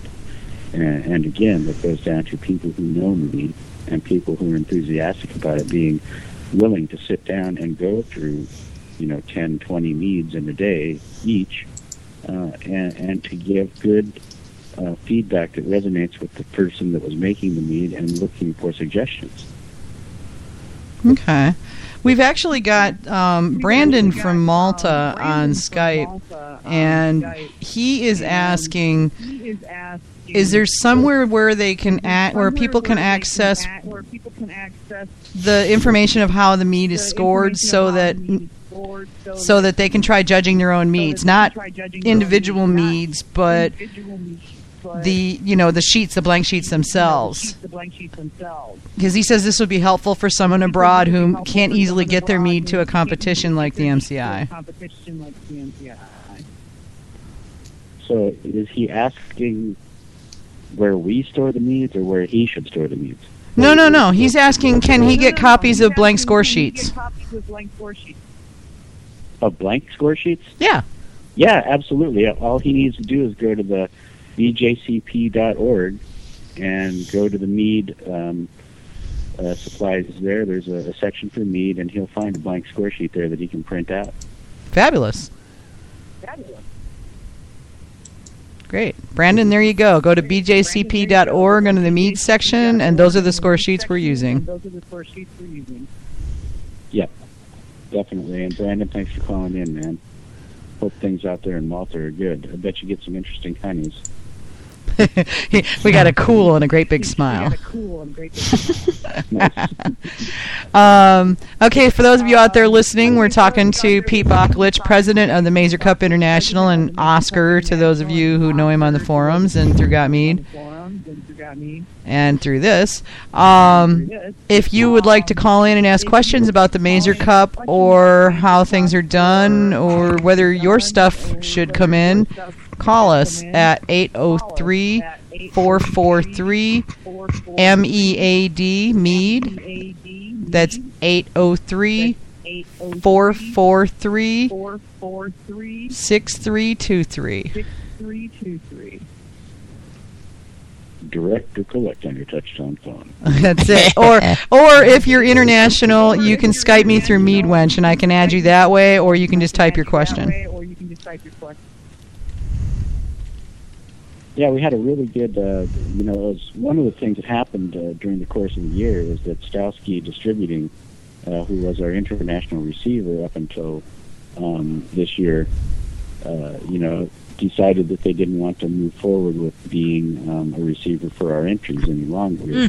And so they kind of left us out in the cold there. And not that, that wasn't anything other than a standard business decision, which we completely understand, and we're very grateful for their support in the past. Moving forward, although it presented somewhat of a problem for us to receive international mead.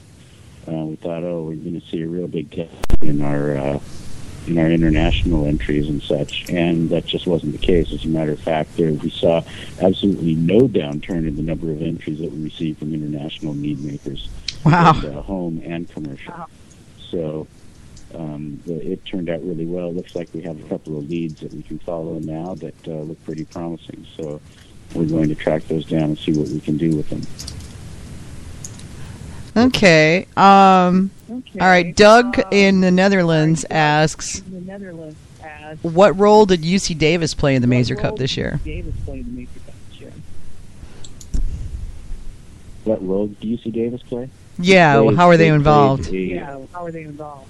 Well, the only involvement they had usually is people from UC Davis coming to attend to see what it's all about. Although in the future we may be looking at having some of their School of Enology and Viticulture professors out to do seminars and such. So at this point, they are supportive. I'm involved with their mead courses out there at UC Davis, and I think we're working on coming together on some ideas for presenting some things in the way of seminars or multi-hour courses available at the Major Cup going forward. At least that's the vision that we have now. Making that happen a bit of a challenge because of the type of funding that it would take to get somebody of that caliber out in order to speak at the Major Cup.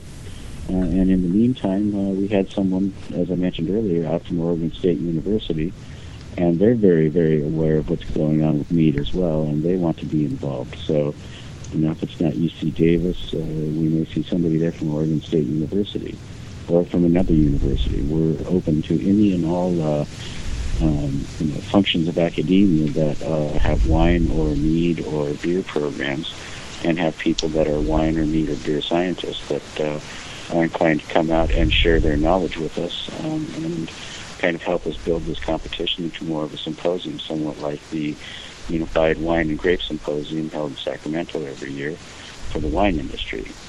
They have, different seminars on different kinds of things in the wine world, setting up a tasting room, canopy management for the grapes, vineyard management, different fermentation techniques, fermentation science, as well as having a big industry hall where all of the barrel makers and glass providers and stainless folks and all the support industries can show up, and they have a table there and people can go around and take a look at them. So down the road, as we move forward and we get more and more entries and more people involved, obviously we're going to need to expand the competition so it is able to support the many industries moving in. And in order to do that, we need to be... Sorry, you cut out on that last little bit there, Pete.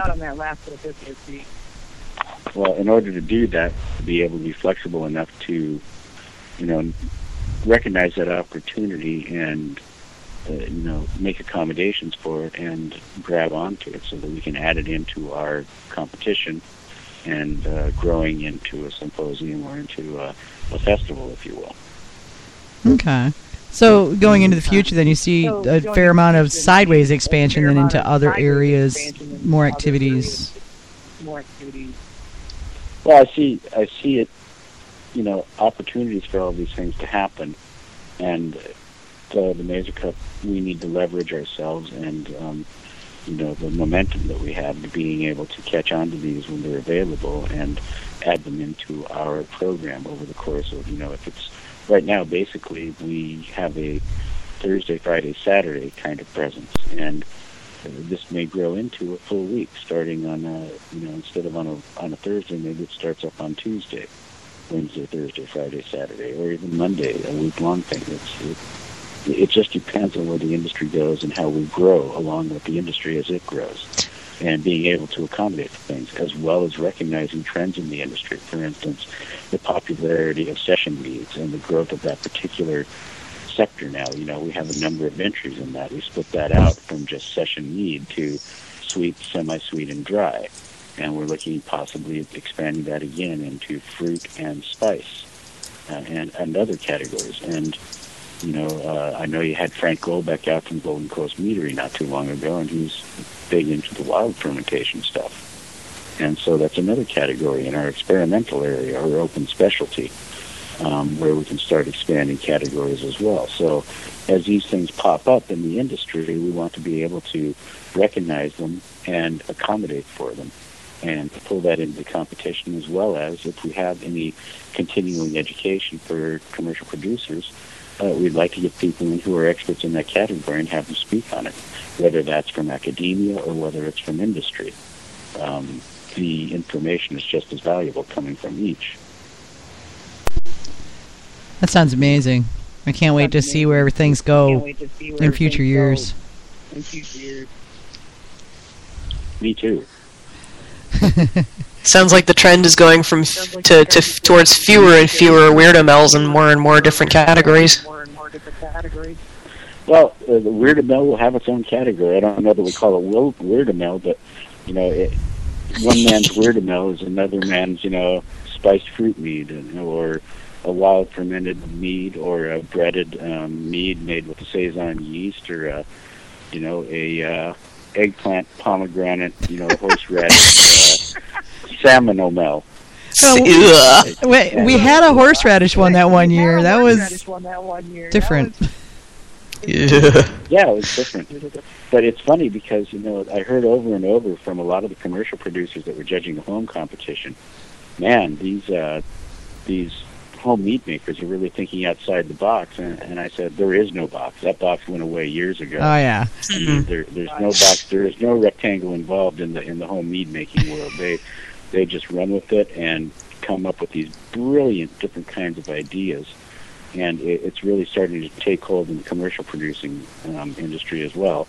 We see all kinds of really creative different needs out there coming from commercial producers now. And so they've pretty much left the box behind as well. And again, just with phenomenal quality and just really great attention to detail and the process and the fermentation and sanitation, making sure that everything is being produced in the most favorable possible condition as possible. I love it. I mean, just the creativity that's happening out there is just stunning. I mean, I've been in this long enough now to see categories get created, to see styles be invented, and it's so cool. Yeah, I mean, this is what really makes the mead world great, is that the emerging styles that we see, along with the popularity of different kinds of fermentation methodologies and different kinds of yeast or even bacteria. We saw at the UC Davis just earlier in the year, in February when I was up there, Chick Brenneman, along with the assistant winemaker there at UC Davis, did 3 different meads with non-Saccharomyces cerevisiae yeast. And they were all right in there with the stuff that was produced by, commercially available yeast strains via the Cerevisiae or Baianus. One of them was the Starmarella bachellaris, and it produced a very nice mead. It needed some time, it needed to integrate, and probably some changes in the fermentation process, but, the basics were there. So it's not just for breakfast anymore. There are many different ways to get there, and many different vehicles, be it yeast or bacteria to get to that end. And it's really up to the imagination of the mead maker and where he wants to go. This is, the sciencey part of it is there. You have to know the science in order to make it work. But once the science is become second nature to you, and you're used to working with certain kinds of honeys in certain kinds of ways, with certain kinds of yeast or whatever it is you're choosing to make that fermentation happen, then it becomes art. Because once you've got the basics, handled, and you can make a strong basic recipe, then it's all about improvising. And really that's what we're starting to see now, is people who have a very strong grasp of the basics, who can make, a basic mead and make it well over and over and over again, are now branching out and taking that knowledge of the basics and using it to improvise and make these wonderfully complex and structured meads that sit as any table as any Burgundy or Bordeaux or Rhone wine or Rioja or Champagne. This is all phenomenal stuff that we're seeing now. It's world class. We have specific information now about fermentation, and mead, the fermented beverage made from honey, is out there and it is competing everywhere.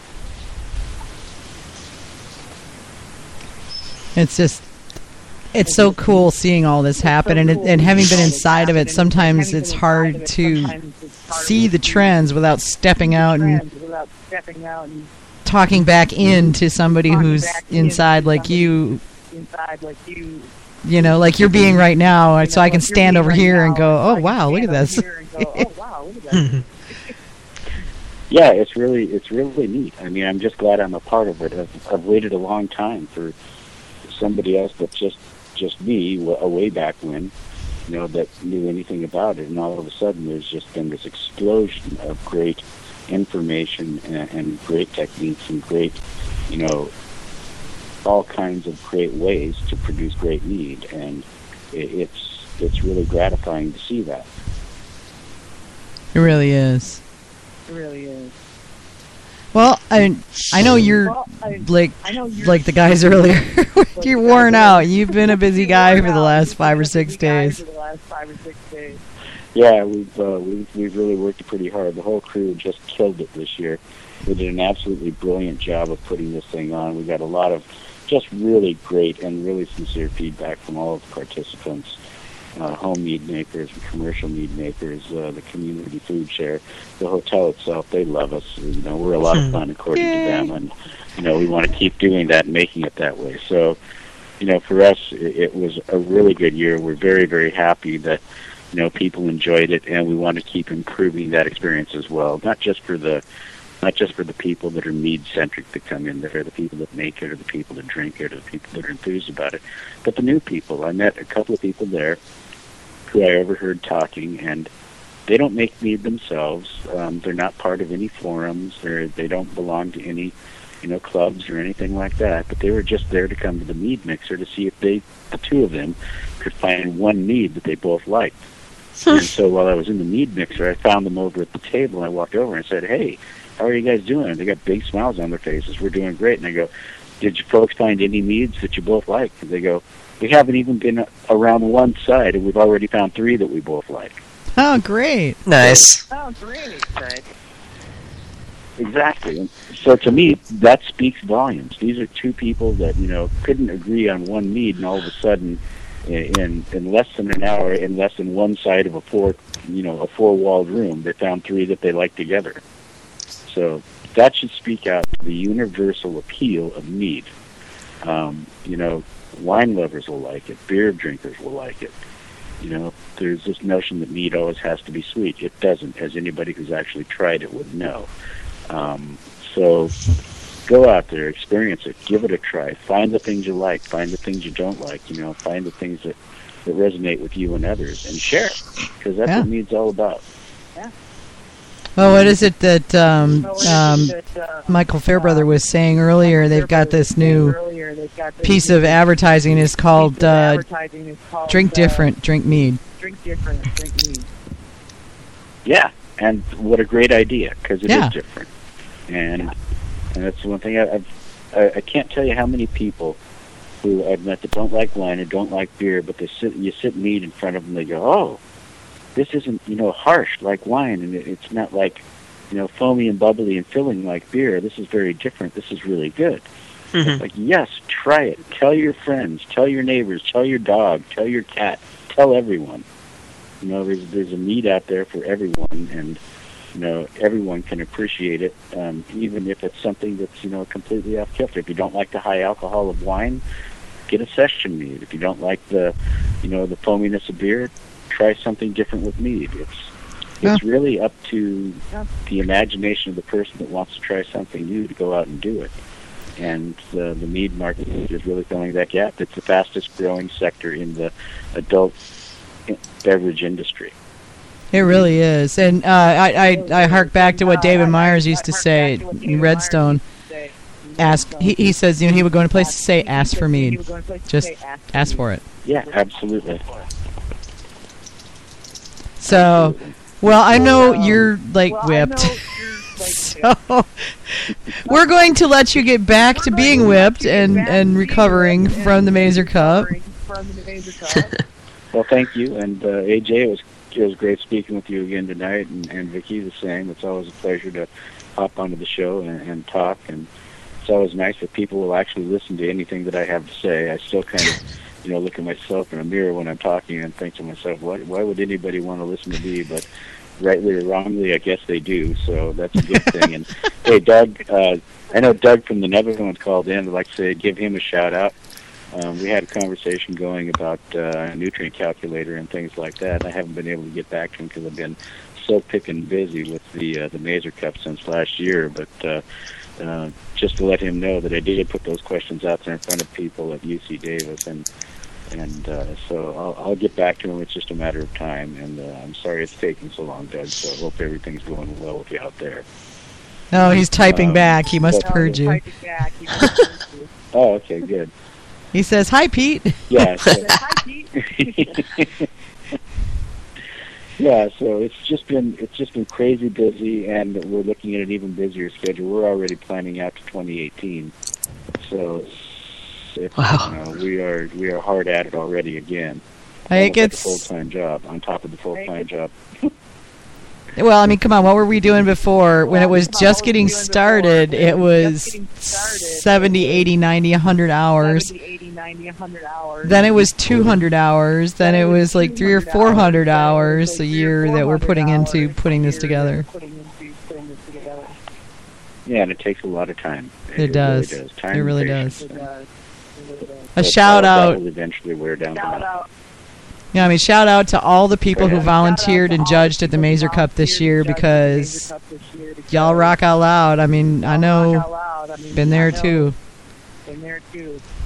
Yeah, and that's one of the things that I'd really like to acknowledge is, the competition is only good as the volunteers and the people that are actually doing, the picking up the bottles and the clearing of tables and bringing the meat out to the table, the judges, the stewards and the pouring staff and everybody else there. I mean, what a great collection of people who are willing to take their time off to come out and volunteer to work their asses into the ground for a bottle of meat.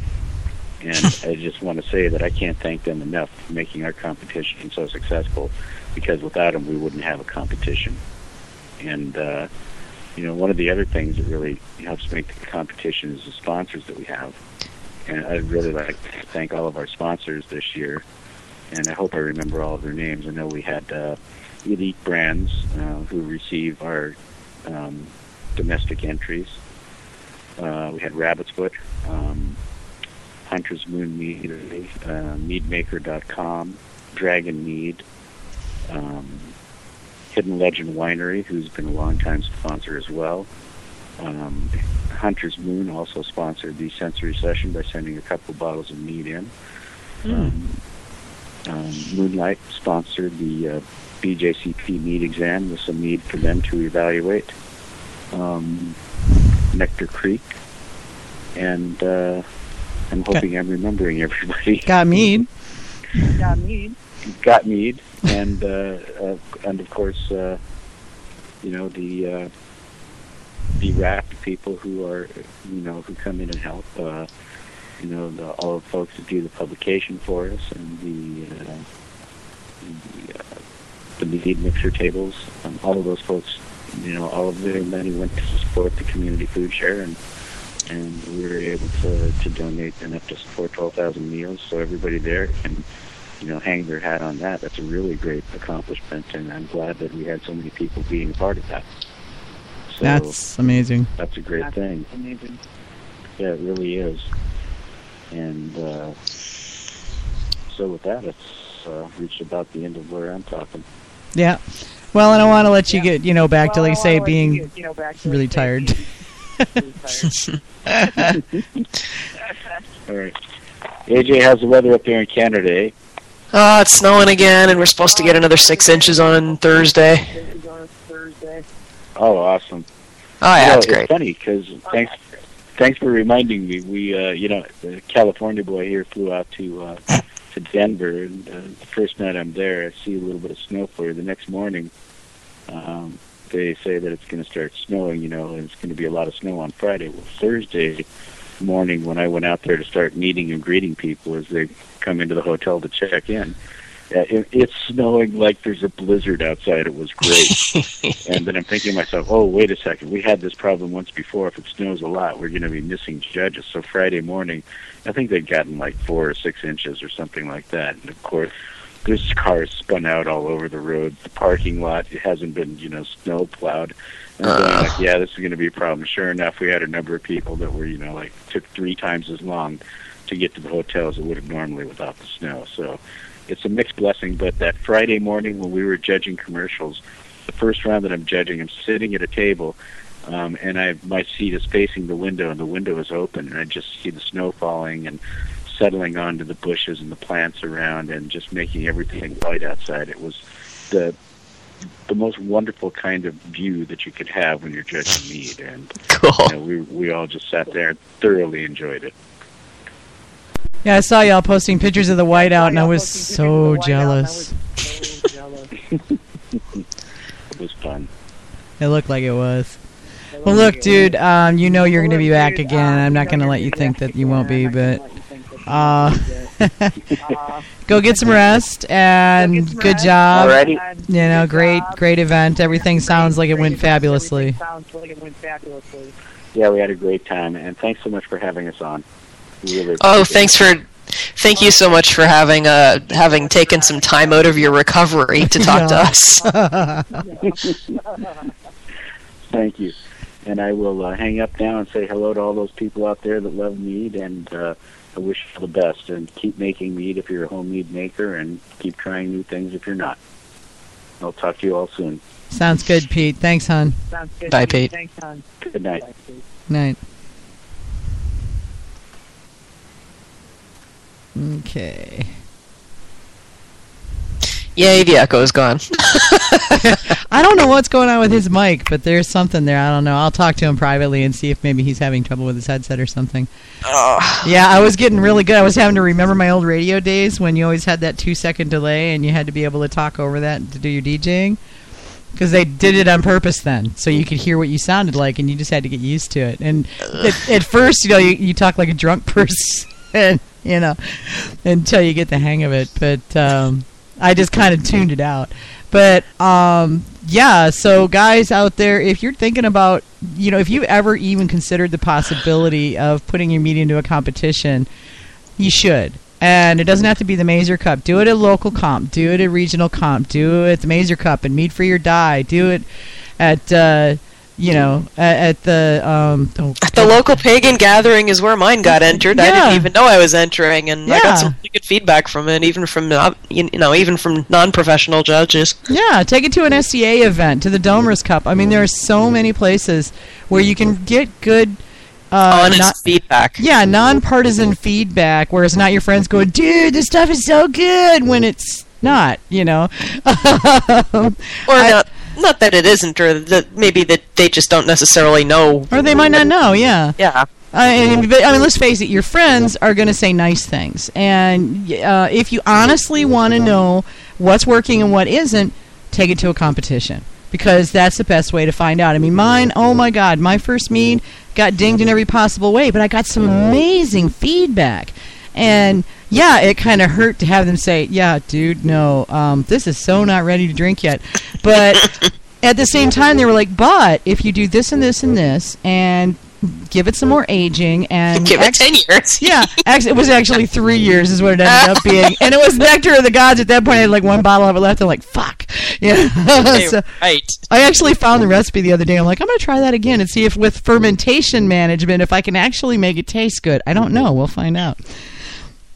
But it's you know, but it was the feedback I got was invaluable, and honestly, the feedback I got from that was probably what ultimately ended up launching Got Mead. Wow. Okay, that's cool. Yeah, because suddenly I realized that I wasn't alone. That there was other people out there who were interested in that, and I thought, wow, how many other people are out there thinking, well, it's just me and I'm doing this and nobody has any idea what this stuff is, and so how would they know if it's good or not? I don't even know if it's good or not. That's okay, that's a really good point. Yeah. And, you know, I mean, it's less of that now. You know, I mean, our world is a bigger world mead-wise. It's you know, there's a lot more of us than there was 25 years ago, but there are people who feel isolated, who don't think that they've got a community. Well, we're there, we're out there, and we want to know what you're making, and we're interested. So, you know. And I guess the thing to remember with competitions is that you have to figure out whether you're in it to win or in it to get feedback. Oh yeah, I could care less about the winning. I mean, the medals are nice and all. I mean, I don't mind. I've got my share of, you know, medals and mazers and whatnot, and that's sweet. But honestly, I'm in it to get feedback. I want to know what I'm doing right, what I'm doing wrong. Yeah, exactly. And somebody who knows what they're looking for can tell you that. Oh God, yeah. I mean, to have Ken Schramm, and this was back in like 1992, okay? To have Ken Schramm, it's like, yeah. We need to get a soundbite of that, I think I may actually have a sound effect for that somewhere. This thing has cool sound effects. I just got to track them all down. I just haven't had a chance to go cue them all up and play with them. But yeah, we need the Randolph Scott choirs of thing, Ken Schramm, he's rolling his eyes if he's listening We're not worthy. Yeah, he's rolling his eyes if he's listening. It's like, Ken Schramm, we're not worthy, dude. We're not worthy. Chun chun chun chun chun chun. So it happens when half a bottle of mead later. Okay, so guys, that is we've got a few shout outs here at the end. Upcoming events, the next Good Size competition happening, and people out there, if you've got a local competition that you'd like us to announce, all you got to do is send it to gotmeadlive@gotmeadlive.com. We will be happy to announce your event. Give us the name of the event, the date of the event, and if you've got a website, the website of the event, so that we can let people know you're out there. The next one I know of, off the top of my head, is Mead Free or Die. This is the event put on by Michael Fairbrother. And Michael, please forgive me, I cannot remember who you're partnering with. Isn't it Ash? Is it Saphouse you're partnering with? I can't remember. But anyway, he's partnering with another meadery, and they put this on, and all proceeds go to help the AMMA, who was, them on earlier, to further the research, study, and expansion of mead in the world. So it's a great competition, and Good Size. It's up in New Hampshire at the end of the month. I would love to go up and judge. Sadly, I have another event that I have to be at down here in the South that weekend, so not for me, not this year. I'm hoping next year. So Mead Free or Die. It is meadfreeordie.com. New Hampshire, live free or die. It's like that. Our next guest is, I'll let AJ do this because she's the one who found this next guest for us.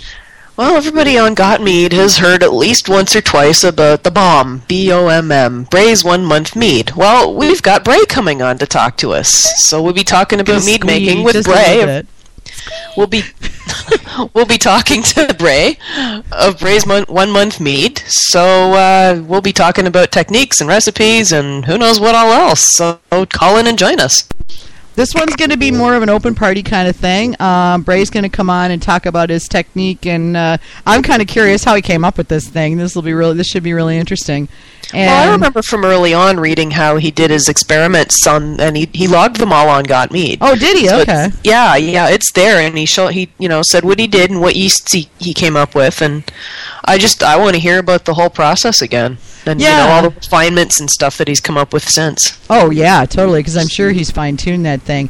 And if all things work out, in case you guys don't know, Bray's actually a musician, a professional musician, and he said he might actually do some custom intro, outro stuff for us. So we're kind of excited about that. AJ and I are talking to him right now and trying to decide upon just the right music, and then we've got to set up the voiceover. But soon, maybe.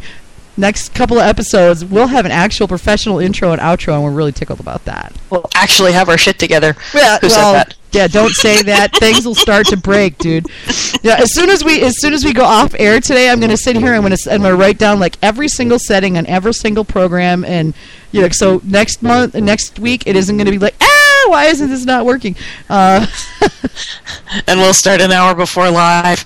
Oh God, yeah, both of us were down to the wire today. Yeah. So it's like, life. Darn it, interfering with our hobbies once again. So that's our show, guys. Actually, no, for me it was my hobbies interfering with my other hobbies. Yeah, well, there's that too. Yeah, there's that. So that's our show for this week, guys. We'll be back next week with BOMM and Bray, of the inventor of the BOMM, and hopefully we will get insights never heretofore explained to the public. I don't know. We'll find out. And you'll have to tune in to find out, too. So be ready, have time, be somewhere, and call in and join the conversation. And just one last shout out to Chris from Miss. I hope all is going well out there. Haven't heard from you in a bit. I'm going to drop you an email tomorrow just to check in on you. And just want to say, hey, we're thinking about you, man. Yeah, hope everything's going out well for you. Yeah, we miss seeing you on the show. So hopefully we'll hear from you soon. All right, so say goodnight, AJ. Good night, AJ. Say good night, Vicky. Good night, Vicky.